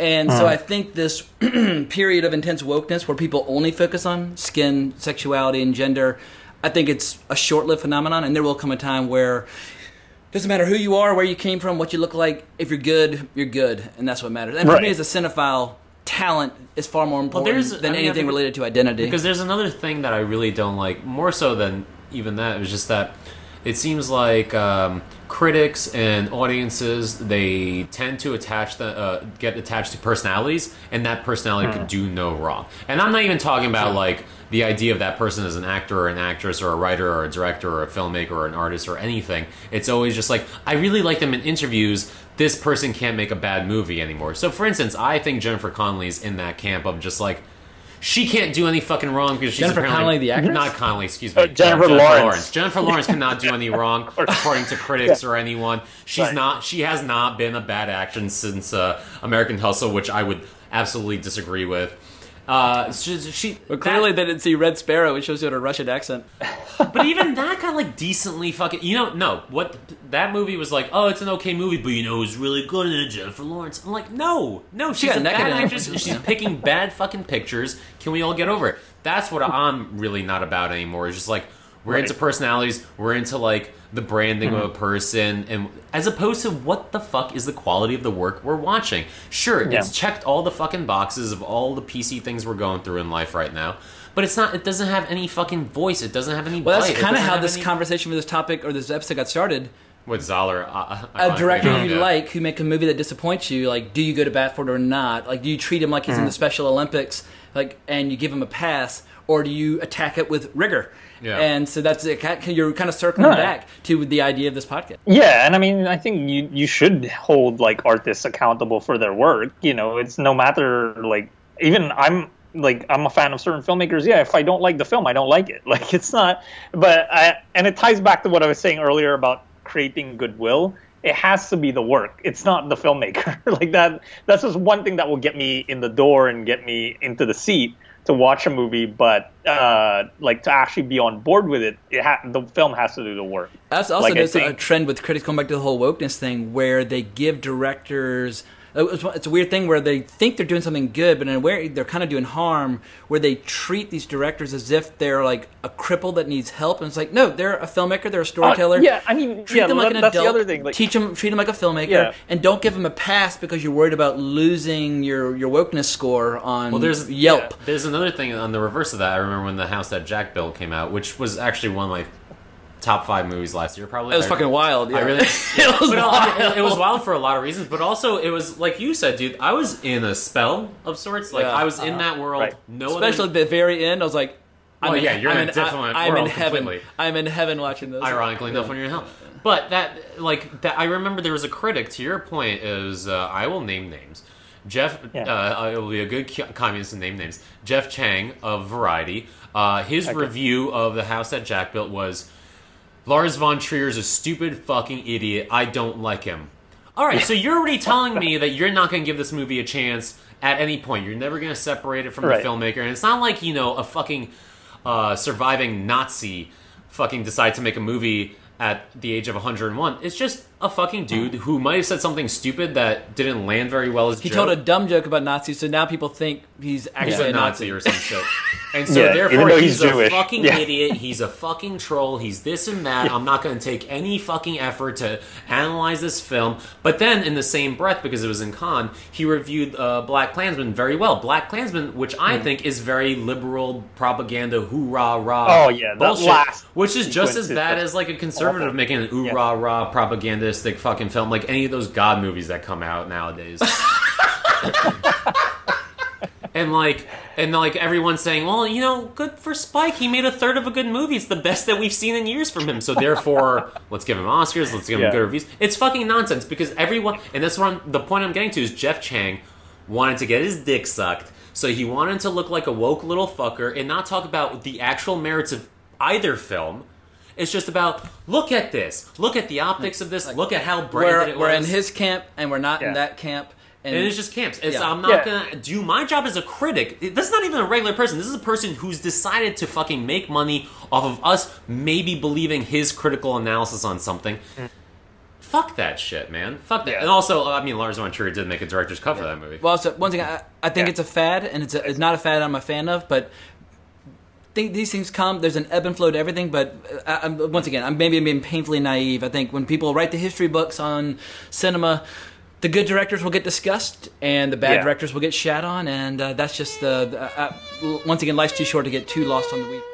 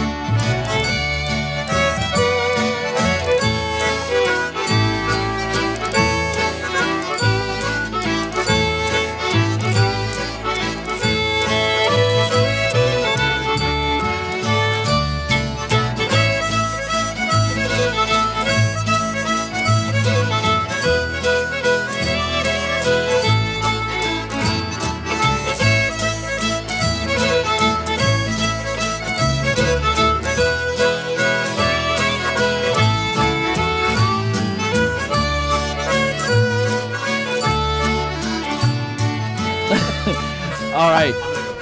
You're saying that you just like kind of become impatient towards like artistic kind of stuff. I'm that way with all those books right now, where I'm not. I do read a lot of books, but I'm not willing to give books a try. I kind of want to know in advance: is it in the canon of the great books, or is it like a genre series that is kind of teed up perfectly to my taste and needs? Like there's certain genre fiction, like fantasy and sci-fi, where I want to, or horror, where I want to read the really, really good ones. Or if I'm going to read a piece of literature, I'm like, all right, I want to know that this is like on the level of like The Sun Also Rises, because I'm not just going to give a bunch of, like I'm not going to give 100 authors a chance on the off chance that one of them is as good as Sun Also Rises. I'd rather just read The Sun Also Rises and know I'm getting one of those essential books. So yeah, life is short, literature is long, and I just don't have time to go on exploratory journeys. But like when I listen to like Brad Easton Ellis' podcast, and he talks about how there was a period where he would finish every book he started. I'm like, Jesus Christ. I can't imagine that. That's an incredible commitment to finish every book you started. Right. Yeah, and I'm like at a point in my life where it's like books that I read like have to inspire me in some way. Like if it doesn't like elicit ideas, like I'm just not gonna bother with it. Like it has to be like, I guess we can get into it in the podcast too, because you know Mikhail and I, well, he's read 2666 and I'm like 1/5 of the way through the book right now, and like it was the only video I ever did for Wrong Reel. That's right. That's right, you did. Excellent. All right. Well, moving on here. All right, here's a fun one, and it's been a source of constant debate for the last 39 years, and I guess the most prevalent cut that is discussed is 219 minutes. 1980, Michael Cimino, Heaven's Gate. Carlo, go. Oh my god, I'm so disappointing. I have not seen it. Like it's Holy a cow! blind So spot yeah, for me. you didn't even watch the Steven Soderbergh abbreviated cut where he just cut out like the opening first 30 hour. minutes. He just cut Oh out. shit! I love those cuts he does. Like actually, like his version of Psycho and His Raiders Psycho are cut's great. fun, yeah. And then he actually also recut this film, this small obscure film that I love called Keen with Damian Lewis, where he plays like this guy with mentally challenged guy who's like looking for his daughter in Port Authority bus station, and it's like an amazing film. And Soderbergh's cut is really fun to watch too. Like it's fun is. Did he produce that? Yeah, he produced it, and then the only special feature on the DVD is his version of the film. What are the differences between? Because I've seen Keen. I remember thinking Keen was a very claustrophobic movie. Many close-ups. Yeah. I think the one I just remember distinctly is Soderbergh starts the movie with Damian Lewis sleeping on the median in the highway. Like that's how the movie begins. Whereas, how does it begin otherwise? It's like him going through the bus station, just like asking questions and like you can't quite orient yourself yet. Like you're following right behind him, like kind of like a Dardenne Brothers movie. Yeah. And so you prefer Soderbergh's cut? No, I like Lodge Kerrigan's cut. Okay. But I think Soderbergh's cut is equally valid. Well, I remember Soderbergh also helped Spike Jonze was having like trouble cutting Her for a year or so, and then like Soderbergh had to sit down with him and like talk him through it. I love Soderbergh. I love all that shit about Soderbergh. Soderbergh. Product out the door. Like he's made so many movies as producer and director. He knows you eventually you just run out of time. Like movies aren't finished; they're abandoned. You get to a certain point and you move on. It's like, how do you not want to just like work on the next fucking thing? You know, like that's how I always feel. It's just like I want to work on the next thing. I want to work on the fucking thing. I want to read the next book. I want to read. I want to watch the next movie. I want to watch already. What about, but any strong feelings about Heaven's Gate? I also have not watched it. I've only seen Deer Hunter. I mean, because the thing is, I only know Cimino as like Deer Hunter guy. And then after that, he fucked up the 70s for everyone with Heaven's Gate. And then bankrupted the studio. He ended the auteur era. So, like, that's all I know him for. And I know that this movie is still a mixed bag. Like, I know it's on Criterion. I know it's, like, well-regarded now. But I also still know that it's 50-50. You're either into that fucking runtime or you are not. It also helps if you're into Westerns. And I am into Westerns, so I am a Heaven's Gate guy. And, like, Vilmos Zsigmond's photography is stunning. You have all these wonderful performances, and I adore Isabelle Huppert, who's one of my all-time favorite actors. Maybe, I mean, I think she's the best living actress right now. She still is, yeah. Yeah, and then there's Tilda. It has a lot of Tilda's obviously brilliant as well, but it has a lot of really noteworthy attributes, and there are sequences that are some of the most stunning sequences I've ever seen.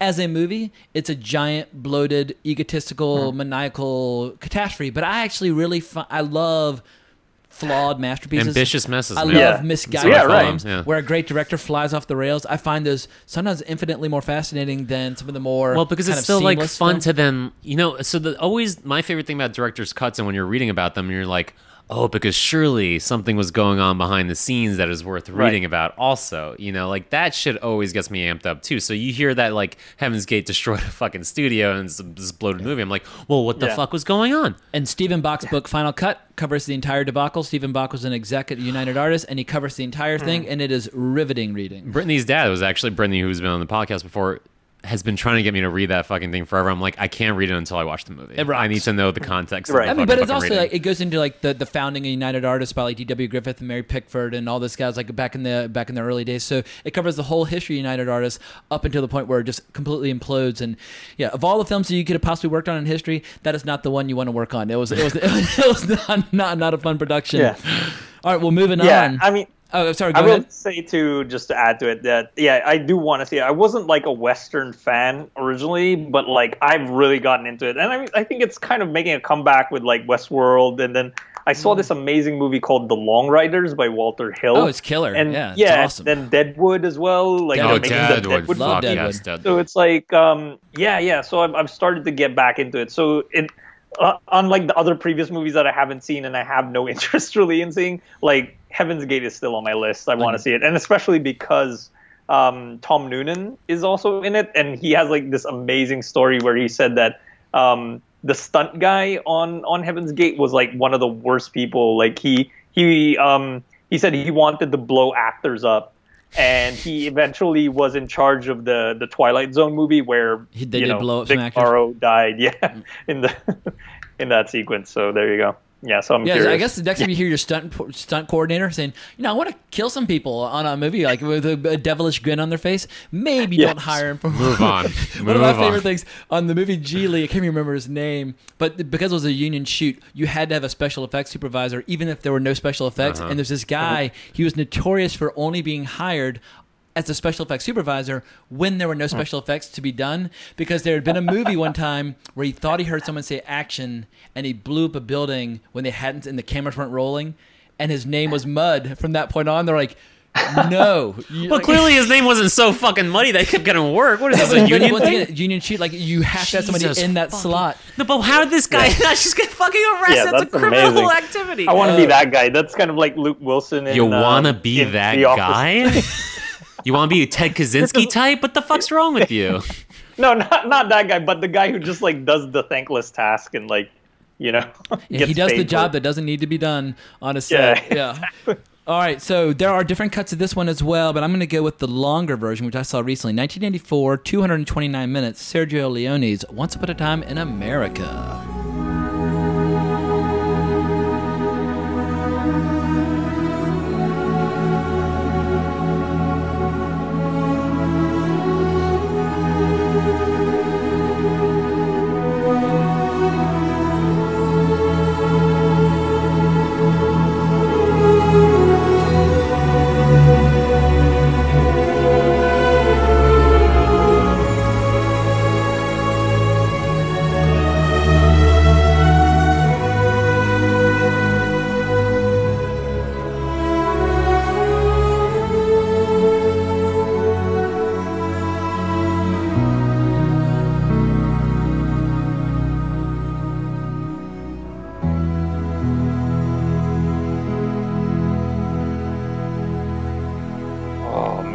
Okay, so I don't know which cut I've seen. If you saw the recent Blu-ray, you've seen the most lengthy version. There's the European cut, which is the quote-unquote director's cut that's been around for decades. Yeah. But remember, they released it on DVD the first time. That's the cut I saw. Yeah, what was that? That was a big deal. Yeah, and it was a weird... Well, if there were sequences where you could see clear deterioration in the film quality, that's because that footage no longer exists and they had to use like some sort of like, prints that were found like rotting in an attic or whatever. So if you notice weird sequences that seem like they don't match the rest of the movie, that is the most extended version available. Otherwise, you probably saw the traditional European cut, which is a gorgeous, phenomenal, amazing cut. And if you saw it, going back to the whole making movies sequential or not, if you saw it sequentially, that's the original theatrical cut, which butchered and well, I hear is terrible. Yeah, I haven't seen that one. Yeah, and it's interesting because I definitely remember that it was over 200 minutes, the version that I saw, and I loved how I sometimes go back to old like Siskel and Ebert reviews because just like of the time capsule factor of it, and they gave Once Upon a Time in America a negative review, and I was like, what are they talking about? And then it turns out that there was that cut that you're saying that's like chronological and like I think it's only a little over 2 hours. It basically killed Leone. I mean, like James Coburn had a sit down with him where he said like he had like just turned gray and he was like they murdered my movie, like they took the heart and soul out of my movie. And once again, at least his proper version or a good version existed in Europe, but just he spent an entire decade of his life on this masterpiece, and they just said, nope, sorry, it's not a masterpiece. We're just gonna shit all over it and dump it on the market and see what happens. And he never recovered. Yeah, I remember I haven't watched it since I was like 17. Yeah, that's one of my recent additions to my wall. Oh shit! Yeah, nice. Once Upon a Time in America poster. I bought it blind. I really liked. I mean, it was that time too when like cases for Blu-ray or DVDs were just so like when they were in a box set and they unfolded and it was like a new fucking car. Like that was that thing. I bought it blind. I was like, what is this? Robert De Niro. What is this movie? I open up new books and I smell between the pages. Or those spines right there of those Corey books or whatever is it, James? Yeah, the Expanse series. Yeah, that's fucking beautiful. Or I take really old books that are turning brown and I open them up and I smell library those. books. Yeah, I love old books and I like the smell of new books. Absolutely, man. I started going to the library again recently. Fucking every time I walk in, it's like a fucking opiate of some kind. But like that movie, I haven't seen it since I was a kid. I'm surprised to say I do remember I sat through it in one sitting. So it must have done something fucking right for me. And there are still scenes I remember to this day, even though I've not rewatched it. I watched it once, and that's it. I might as well have fucking rented it. But I remember the rape scene in the car. I remember the bank heist where they all take their dicks out. Well, there's a heist that's combined with a rape, and then later on they bump into her again, and they cover their faces with handkerchiefs, and they pull their dicks out to see if she can recognize which one of them raped her.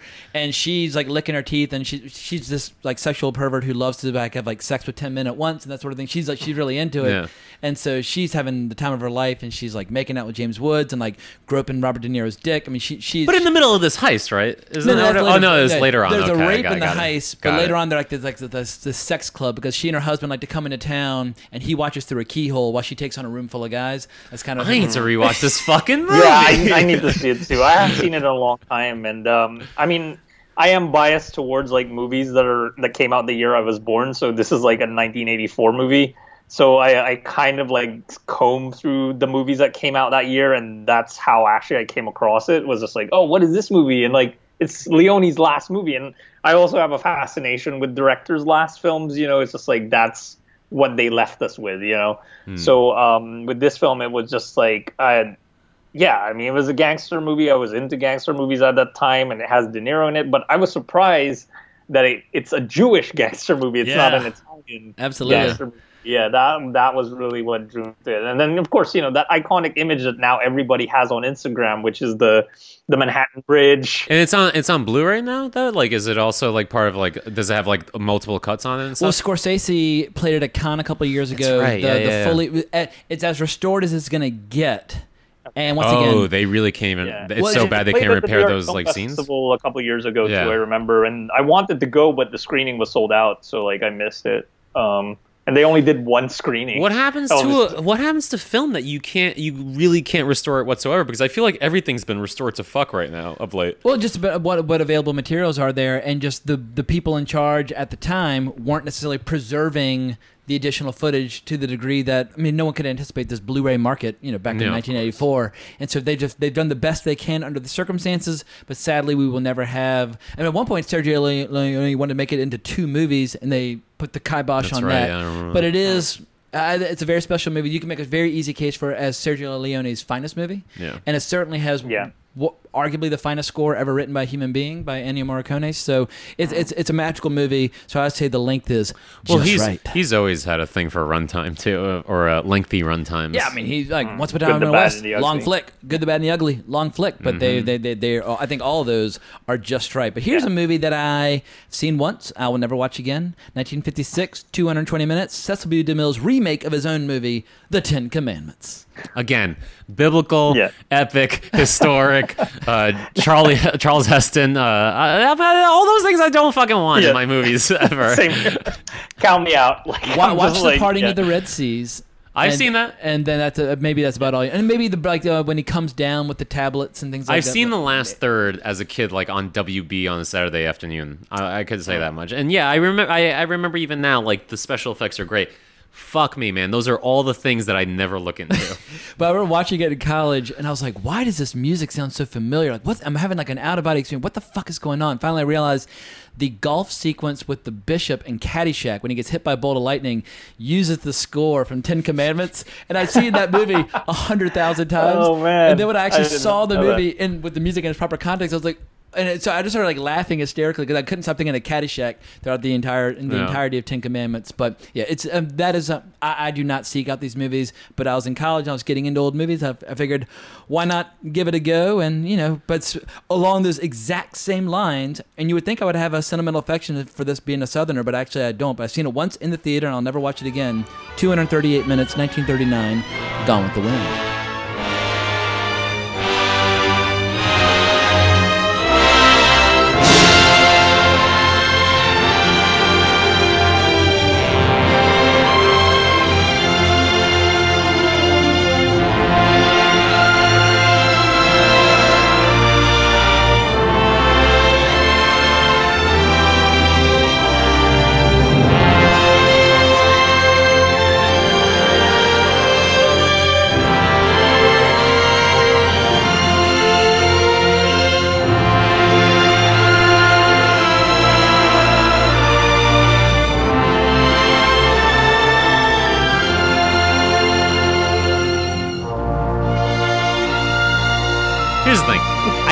believe I watched that whole fucking movie in one sitting too. I can't believe you're telling me it's 238 fucking minutes long. Yeah, and that is 2 minutes shy of 4 hours. If you set to inflation and everything and all that shit, or adjust, it's a $3 billion movie. It still has made more money than any movie in the world. Most popular movie ever, if you adjust for inflation. Holy fucking shit, man. Yeah. With that being said, just right.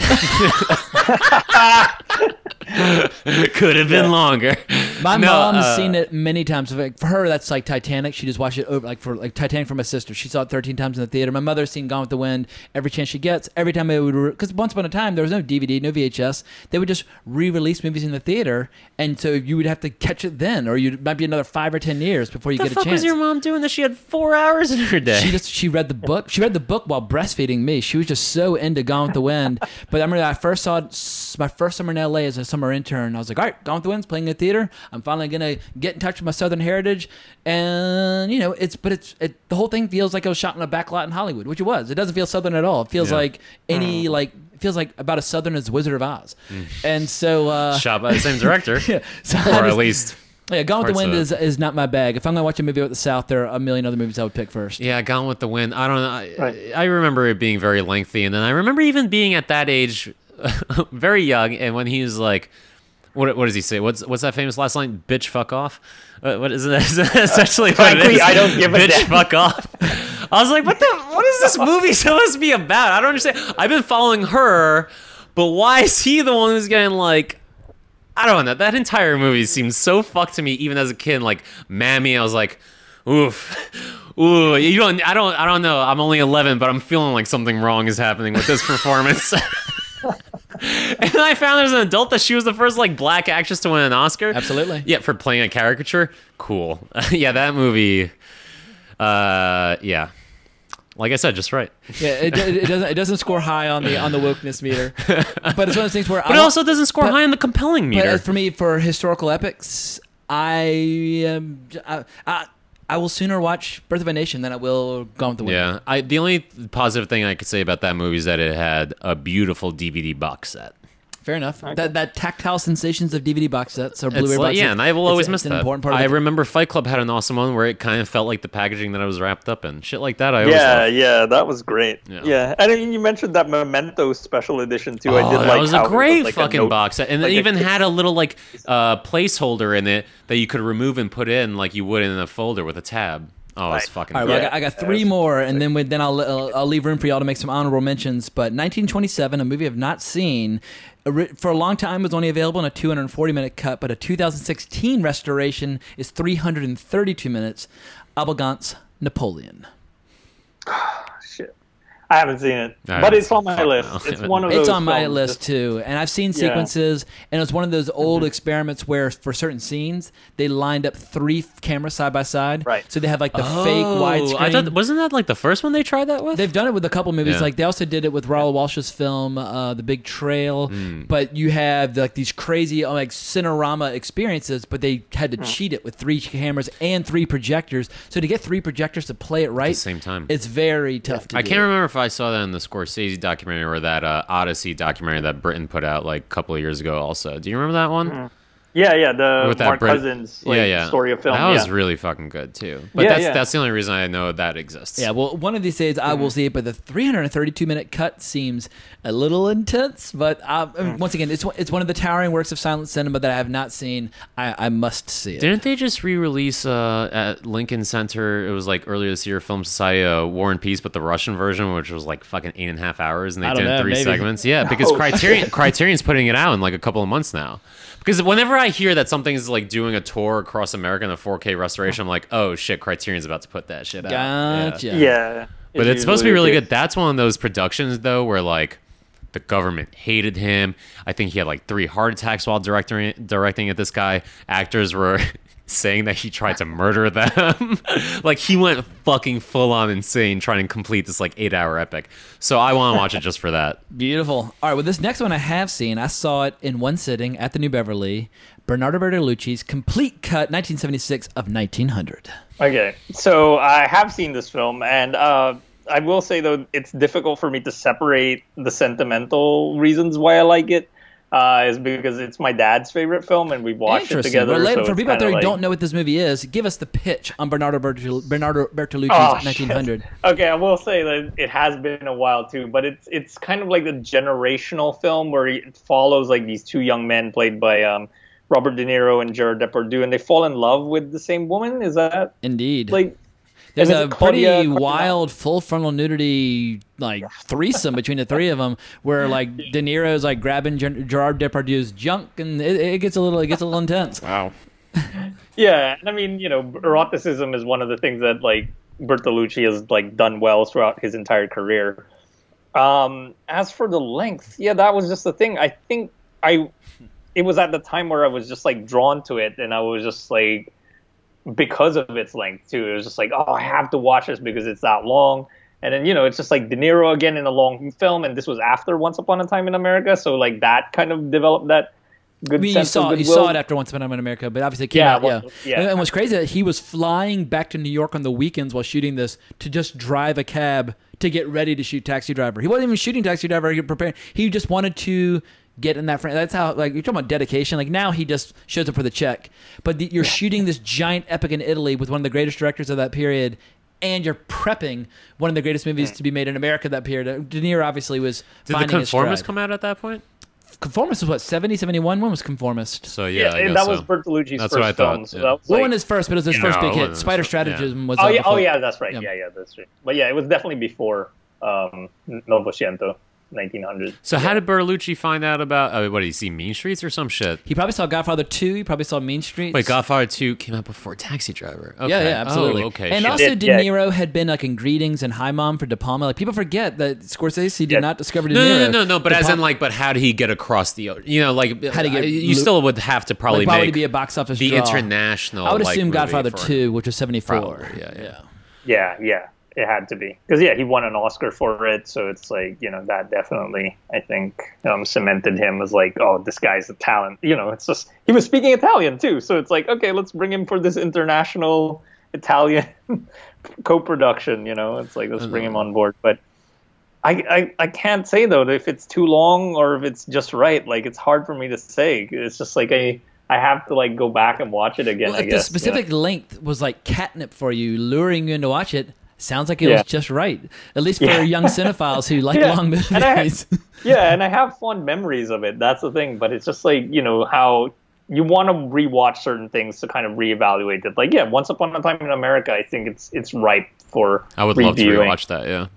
Yeah, when I went to see this 1900, the New Bev, I remember showing up and I saw everybody there had brought like picnic lunches and pillows and blankets. I was like, fuck me. I was like, I'm unprepared. Like if they knew you better get comfortable for this because this is a journey we're about to take. And I was just there probably high out of my skull with like a Coke, like shit. Like I need to up my game. But I did watch it. Well, it's just tough with these movies. Like as a fellow person who runs out halfway through a movie to take a piss, right?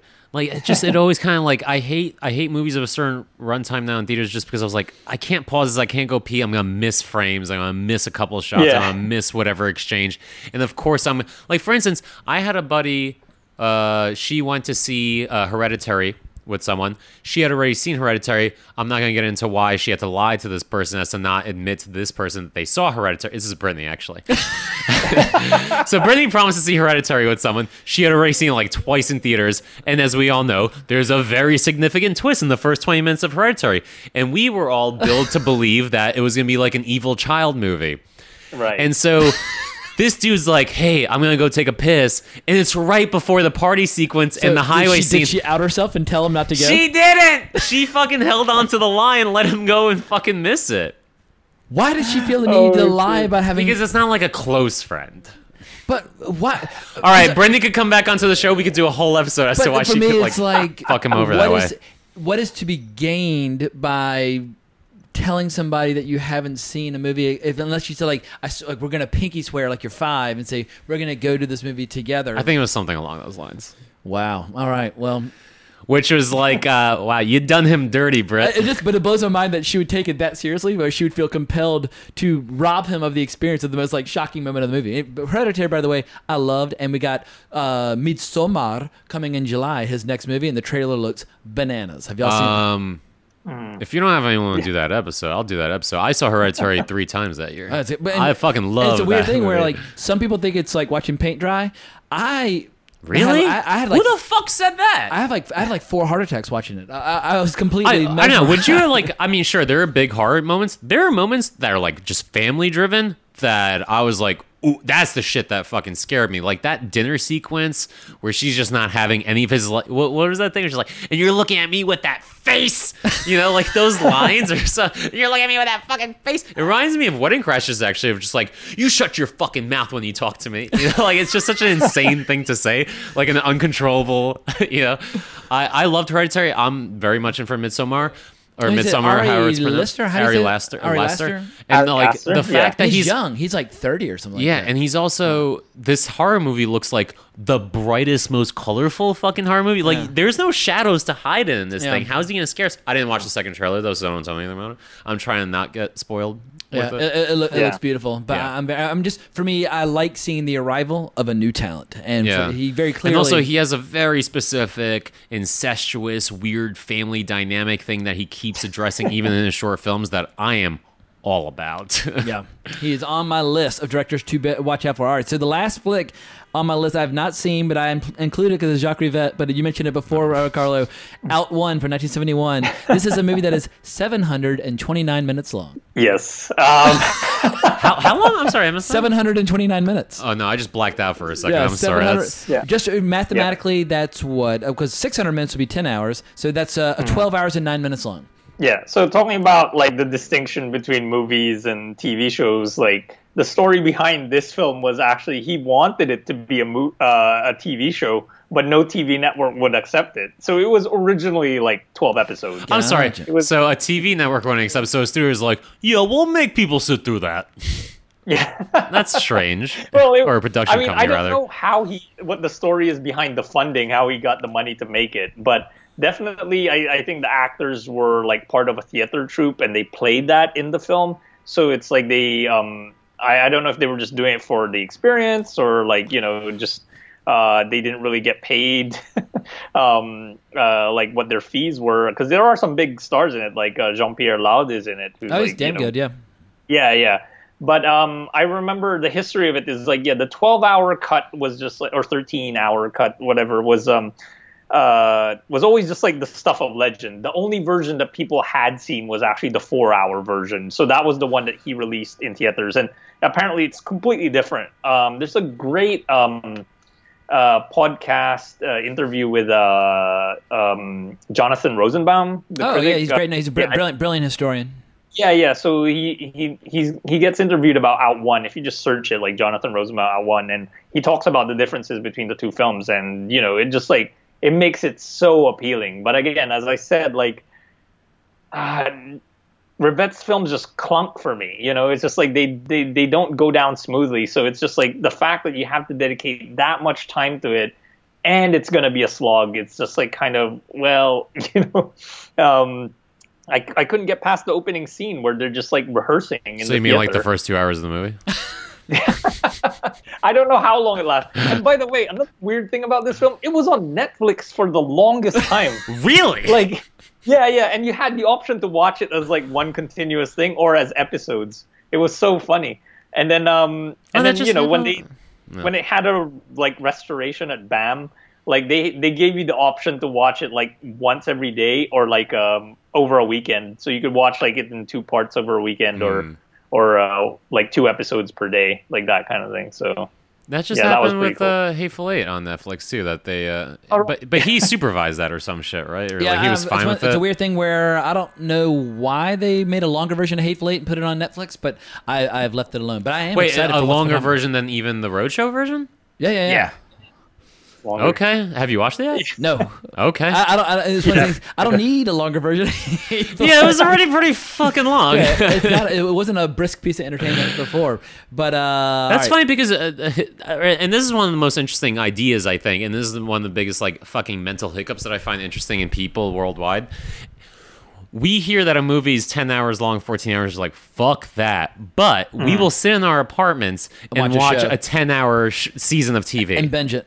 It's a structural thing. Yeah. No, but surely it's a structural thing of too, like, Because every episode builds a full arc that it's easier to consume. You have usually 9 or 10 cliffhangers that make you go forward. Scream for the opportunity to keep like going. a page turner, as opposed to like, no, this is just going to happen to you for 10 hours. I think is it perhaps something that has been beaten into us from TV from long ago, where we got used to this idea of cliffhangers, whereas movies, unless it's part of a giant franchise, don't offer you those bits. But like, recently, like Cobra Kai season 2, it is pure hot fudge sundae, diarrhea for the brain, blah blah blah. But every single episode has this beautiful, wonderful little cliffhanger. Like, I'm not going anywhere. I'm watching the next fucking episode. Yeah. And I watched all 10 episodes in one sitting without even like a pee break. I was just like, I think it's because it's like it's a reset button. It's a reset button, something that a movie doesn't allow. Allows you to reset. A movie can't allow you to reset because there's no commercial break, even, or there's not any kind of break for you to be like, but what's going to happen next? Because there's already a fucking another scene playing out in front of you.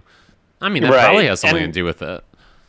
Yeah, I mean, that's really the thing. It gives you no reprieve, right? But then again, Twin Peaks, I really did watch 10 hours of Twin Peaks in one day. That's intense. And there are no, straight up cliffhangers in that. Okay. This is the thing that I earmarked earlier that I wanted to bring up. Like, what about episode 12? All right, I watched 10 in one day, so to say a specific hour for me is not doing much. Remind me what happened in episode 12. Yeah. It's been almost 2 years since I watched it. That's the thing. It's a nothing burger of an episode. Like, that's the only one where I was just like, what happened here? Like, it was just things are just carrying on, but like there's nothing shocking that happens. But like where the characters that we're following, or I mean, the only memorable thing that happens in it to me is like the part where Laura Dern turns around and she's like, let's do this. And then there's like this backmask, like zoom sound that happens.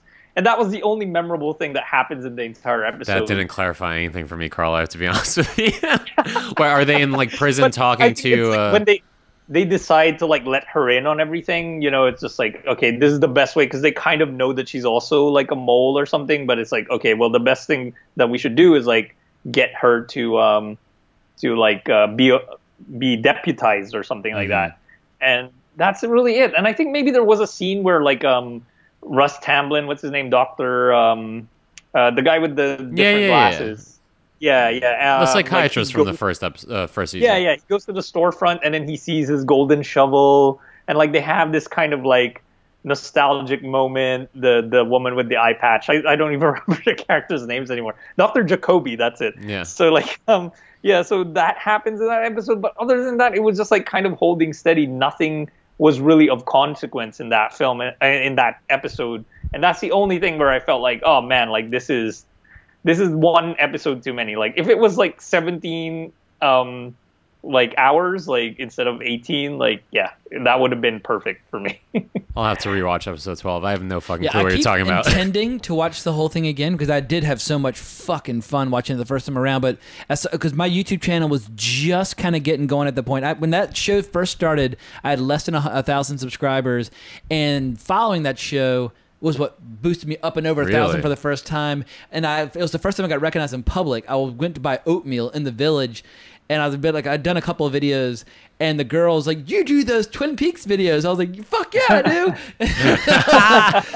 That's awesome. Yeah, because some of my Twin Peaks videos did pretty well. And I was suddenly, like, for the first time, actually experiencing traffic on the channel. That's when I kind of got addicted to it. But I need to go back and revisit it. What your reaction was to episode 8 when it happened? Oh, 8, I went berserk. I remember 8 very clearly. So you watched it live? Yeah, absolutely. Oh, I wish I watched that live. My video for 8, I think, is still like one of my top 20 videos that I've ever done. Hang on, actually, I'm curious. Let me see in my top 20 how many of my Twin Peaks videos are actually still in there, because I bet there are at least 4 or 5 that have withstood the test of time. All right, so in my top 5 videos, my season finale review is my number 4, 36,000 views.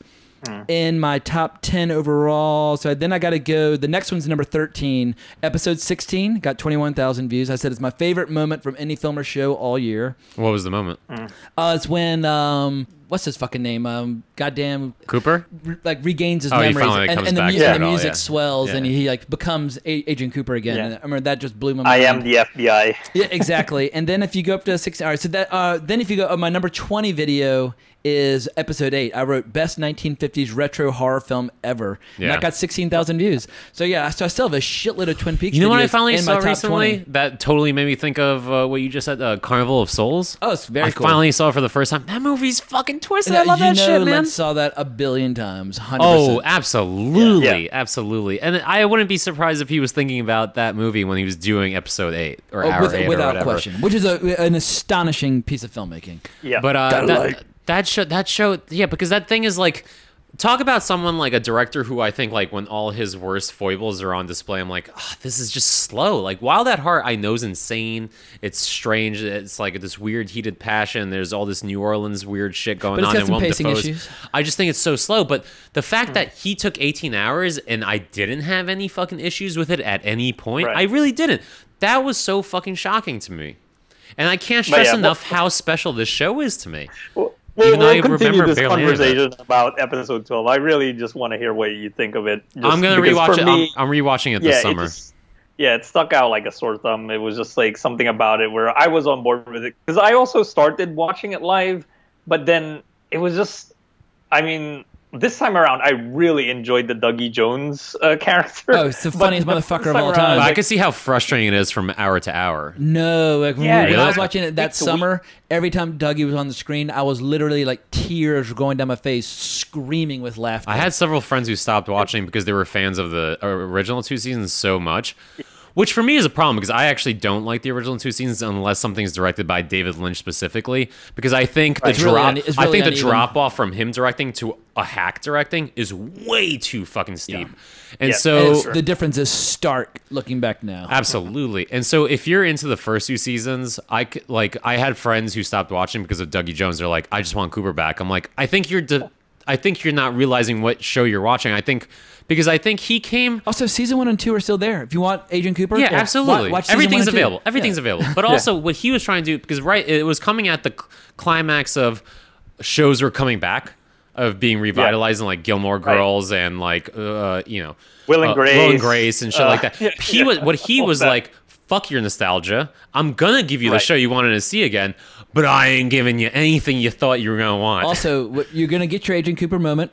Be patient. It's coming. And when it finally did came, that's why I said it was like the most satisfying moment from any film or show all year. When Cooper finally did return, I remember I was like doing cartwheels around my apartment and clinging to the ceiling with like just like the world's biggest smile because the payoff was so fucking worth it when it finally came. Yeah, I mean, for sure. To be honest with you, I could do a whole fucking like 5-hour conversation about that show on its own. Maybe we should, But we should probably start wrapping it up before we get crazy. Things up, any honorable mentions you want to make before I draw this episode to a close? There was one thing. They got to be 3 hour plus. I know. Oh, I didn't. It wasn't a movie thing. It was more of if you remember, like, especially after a bunch of Judd Apatow comedies were starting to come out, and it was like the DVD age and everything like that. One of my least favorite things, because I feel like they were trying to capitalize on something. I think people were wrapped up into the mythology of a director's cut and what it meant to like add fat to the bone. So many comedies starting in the mid 2000s and onwards, even till today, unrated cuts, which was basically like Anchorman 2, the much longer, more boring version. Watch 5 more riffs at the end of every fucking scene, and that's it. And you could feel the pace like instantly. It was like magic. You're like, that's why deleted scenes work. The only thing I got from unrated cuts were, that's why deleted scenes exist, because something can go too fucking long. But it was this huge fucking like market. As a gimmick. Gimmick, which still kind of goes on because I'm a huge fan of Dirty Grandpa for weird reasons, and I just bought that finally on Blu-ray. That also has an unrated cut to it that I'm sure feels like it's a fat. Also, if the shit's that funny, then release the unrated cut to start with. You would have fucking put it out to begin with. But then even Anchorman 2 had that weird thing where he re-released it as a completely different cut. Yeah, he said they had enough like raw footage for like 3 different movies where they were just riffing on like bullshit. I'm like, maybe I'm sentimental or maybe I'm just old-fashioned, but I like a well-written screenplay. I'm sorry. Yeah. Oh, absolutely. But what do you guys think that was? Do you think it was just like Do you think it was just a matter of unrated? Oh, this is because it was horror movies too. It's gonna be bloodier. It's gonna be funnier. Or is it they were tapping into something that was like director's cut? It's gonna be longer. It's gonna be unbridled. Well, in the late '90s, when director's cuts suddenly became in vogue, it became a great way to push collectors buying something for a second time.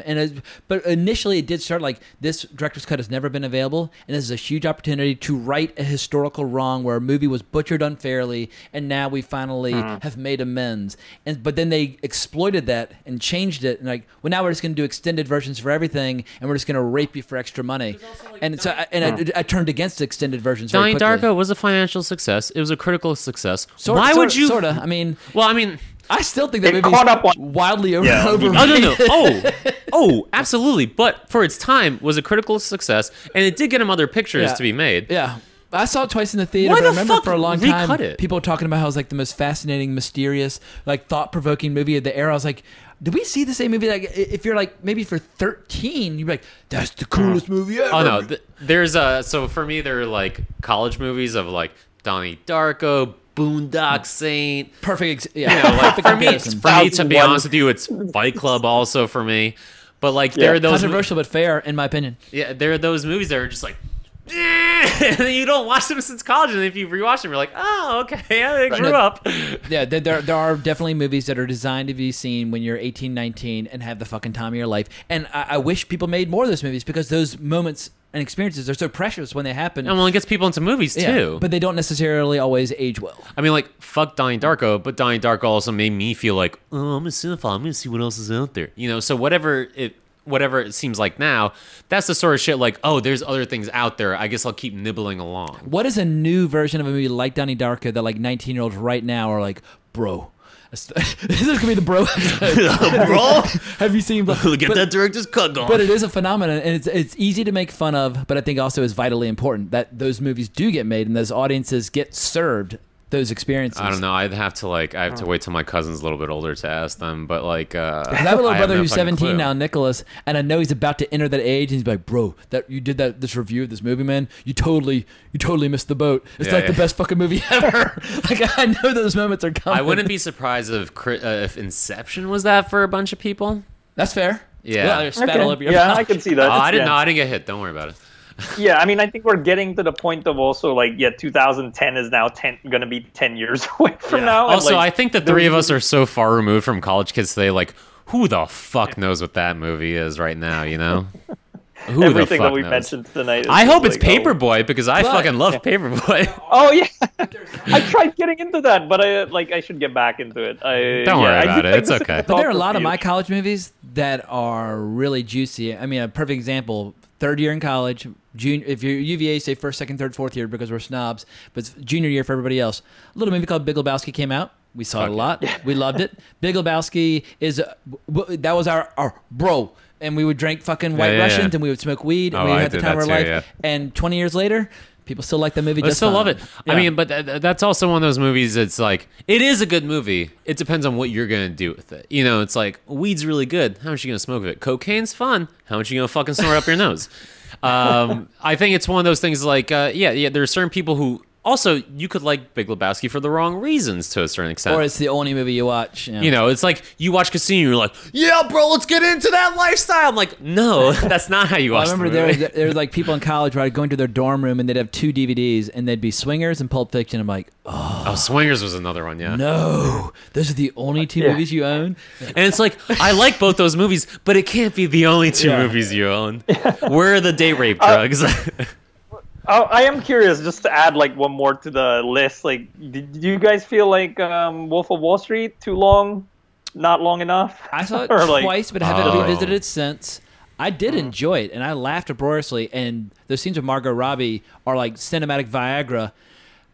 But King of Case because I saw it at Button-Umathon, and so that came out before the podcast. It came out. Okay. It came out like 9 months before the podcast. Oh, it was just as I think I was starting my blog, and then I met you. Yeah, I wrote about that. Yeah, I didn't talk about you and that. I met the spring of 14, and we started the podcast in the fall Shortly of 14. thereafter, then, yeah. Yeah, and so, but Wolf of Wall Street, I think you could easily make a case for it being a little on the long side, but goddamn, it's fucking funny, and it's outrageous, and it's got a bunch of hot naked chicks, and that's something that we never see in movies anymore. Like 6 years later, I never in a million years would have predicted that we would be going through this just boa constrictor, politically correct, lifeless, joyless, sexless, humorless era that people seem to crave. Like, it's not just the filmmakers, it's the audiences that are demanding I don't it. know if people are craving it or they're afraid to say something off color. Yeah, well, but that is of cancel because it's one of those culture. things. Like, all nobody right. wants to get canceled, you know. So it's like there's this thing of I for that Polish script that I'm like on again, off again, working on.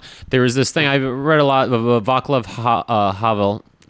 yeah. Thank you. He used to be the Czech Republic. Who he was the president of what country right after World War II? Or actually like in the 70s, 80s. Well, then it would have been Czechoslovakia. It's Czechoslovakia. Thank you. Yeah.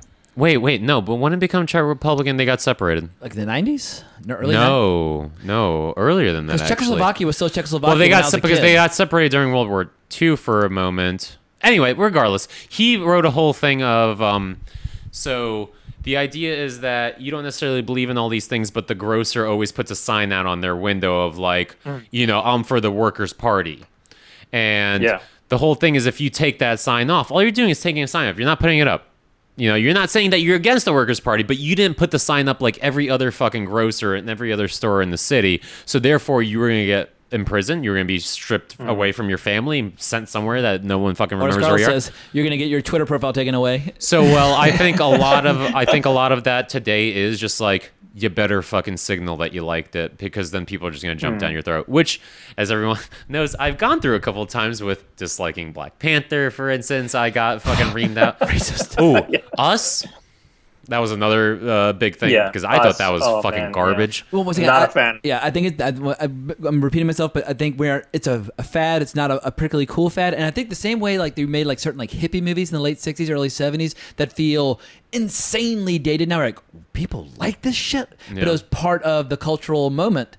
I think there's a cultural moment we're going through right now, and I'm just old enough where I'm not buying into it. Like, my least favorite thing is also watching movies where like, this is what the world should be, but we're gonna pretend it is this way now, as opposed to I don't know. I'm a big mirror type guy. I'm just like, no, I'm just gonna put up a mirror if I'm gonna try to direct something, and that I'm gonna just show you what we're looking at. And if you don't like it, then you should do something to change the world, or as much as you can. I'm not gonna fucking make a movie again like Black Klansman where it's like that never happened in the 70s. Have you saw Black Klansman? Yeah. That white cop did not have a sting operation put against him because he was being a little fucking mouthy to black people the entire time. Like, that didn't fucking happen. None of that shit happened. I don't like that we're teaching people that that's what the 70s was like. It wasn't. So how are we gonna fucking make changes if we're like, but it's like too bad? Like, also, I just am a fan of individuality and independent voice thought, of some and like kind. directors who think for themselves and don't feel a need to check off boxes because was it Justin Chang, that guy you like so much? Because Justin Chang has to decide on certain boxes directors need to check off. He's stupid. Yeah, I don't know. So it's all tricky. Cultural but I mean, gatekeepers. But I mean, so what do you think? What do we think about now about directors? I mean, do directors' cuts even happen really all that much anymore? Like, no.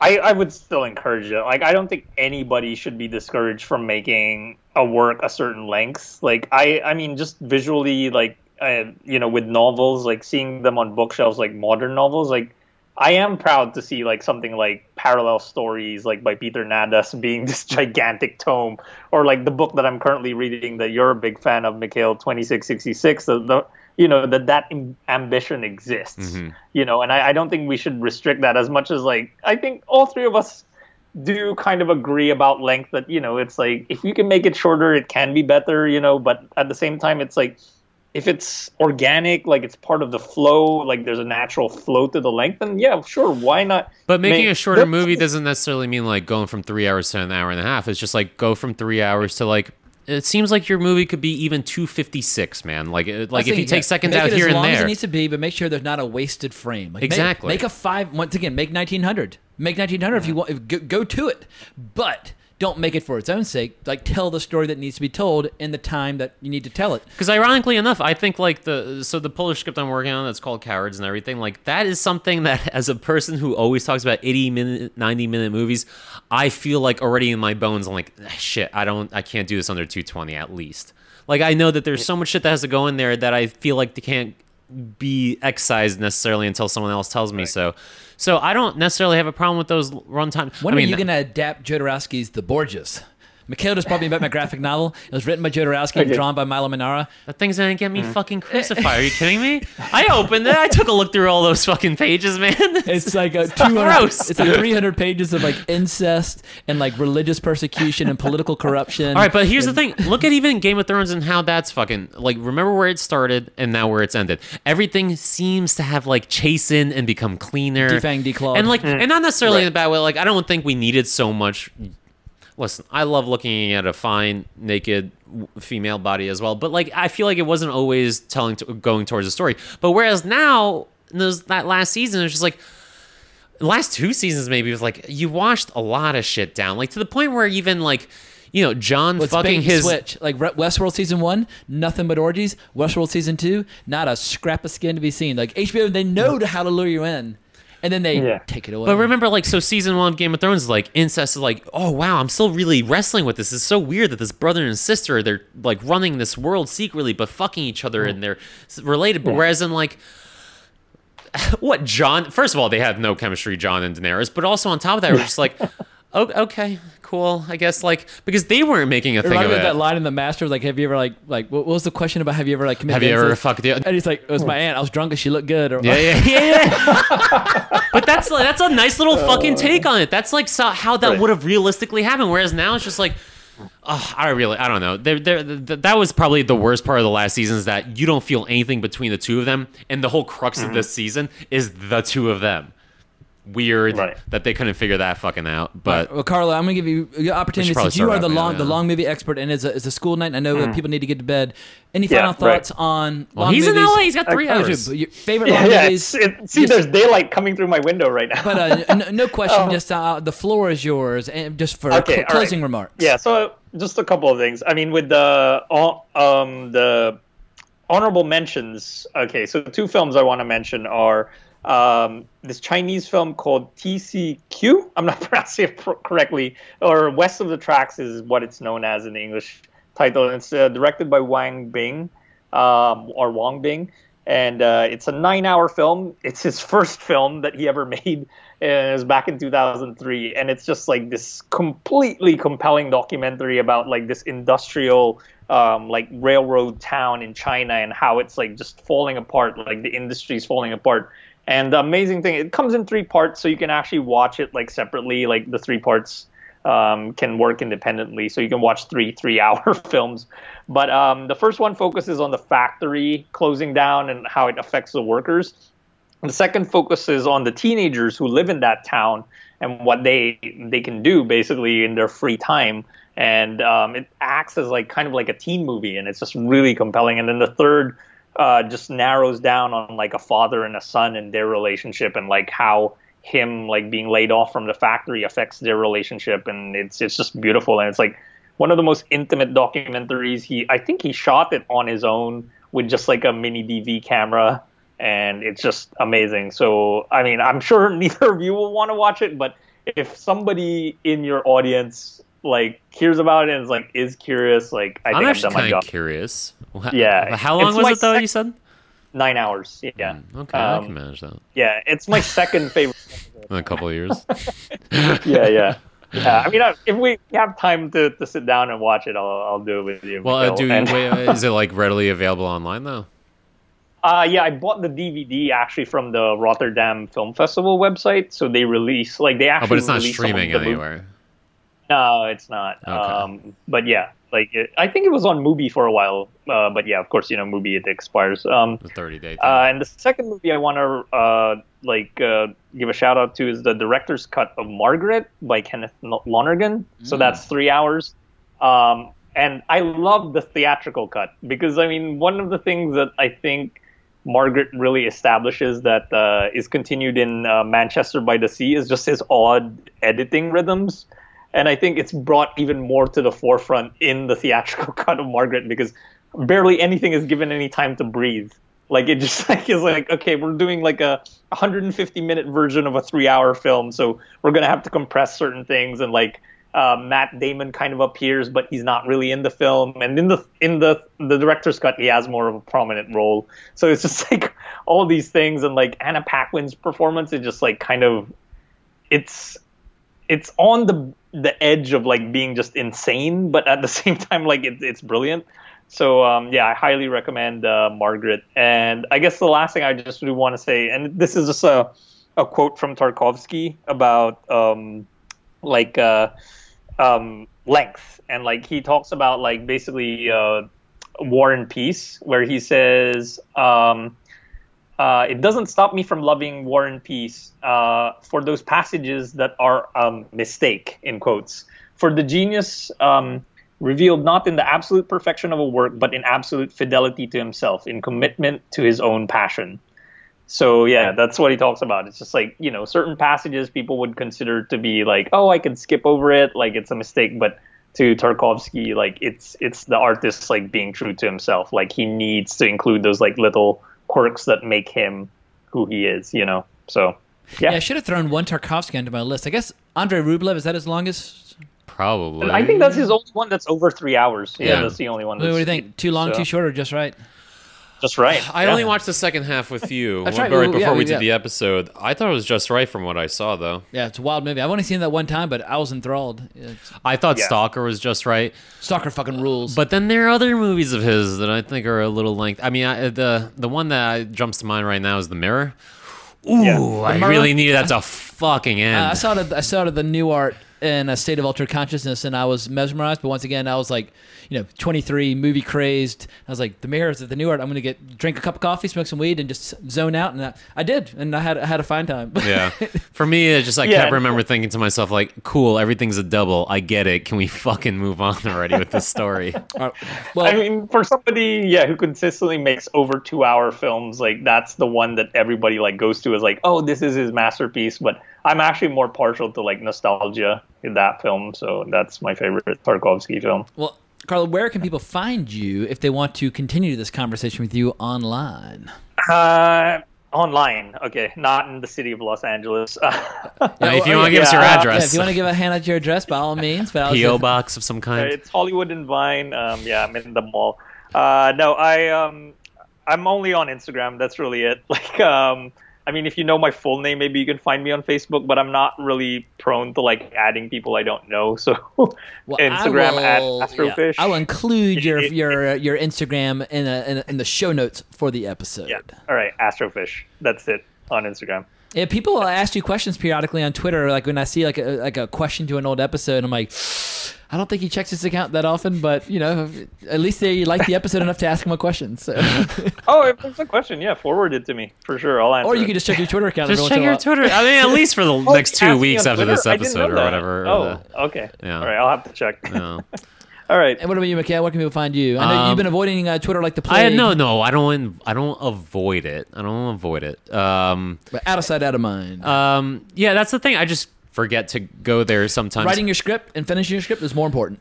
Yeah, absolutely. But on Twitter, when this episode is released, I do usually, circle around for about 2-3 weeks after that to see if anyone's interested in having a conversation. So they could find me on Twitter at the Karadimov once this is released, and on Facebook as Mikhail Karadimov.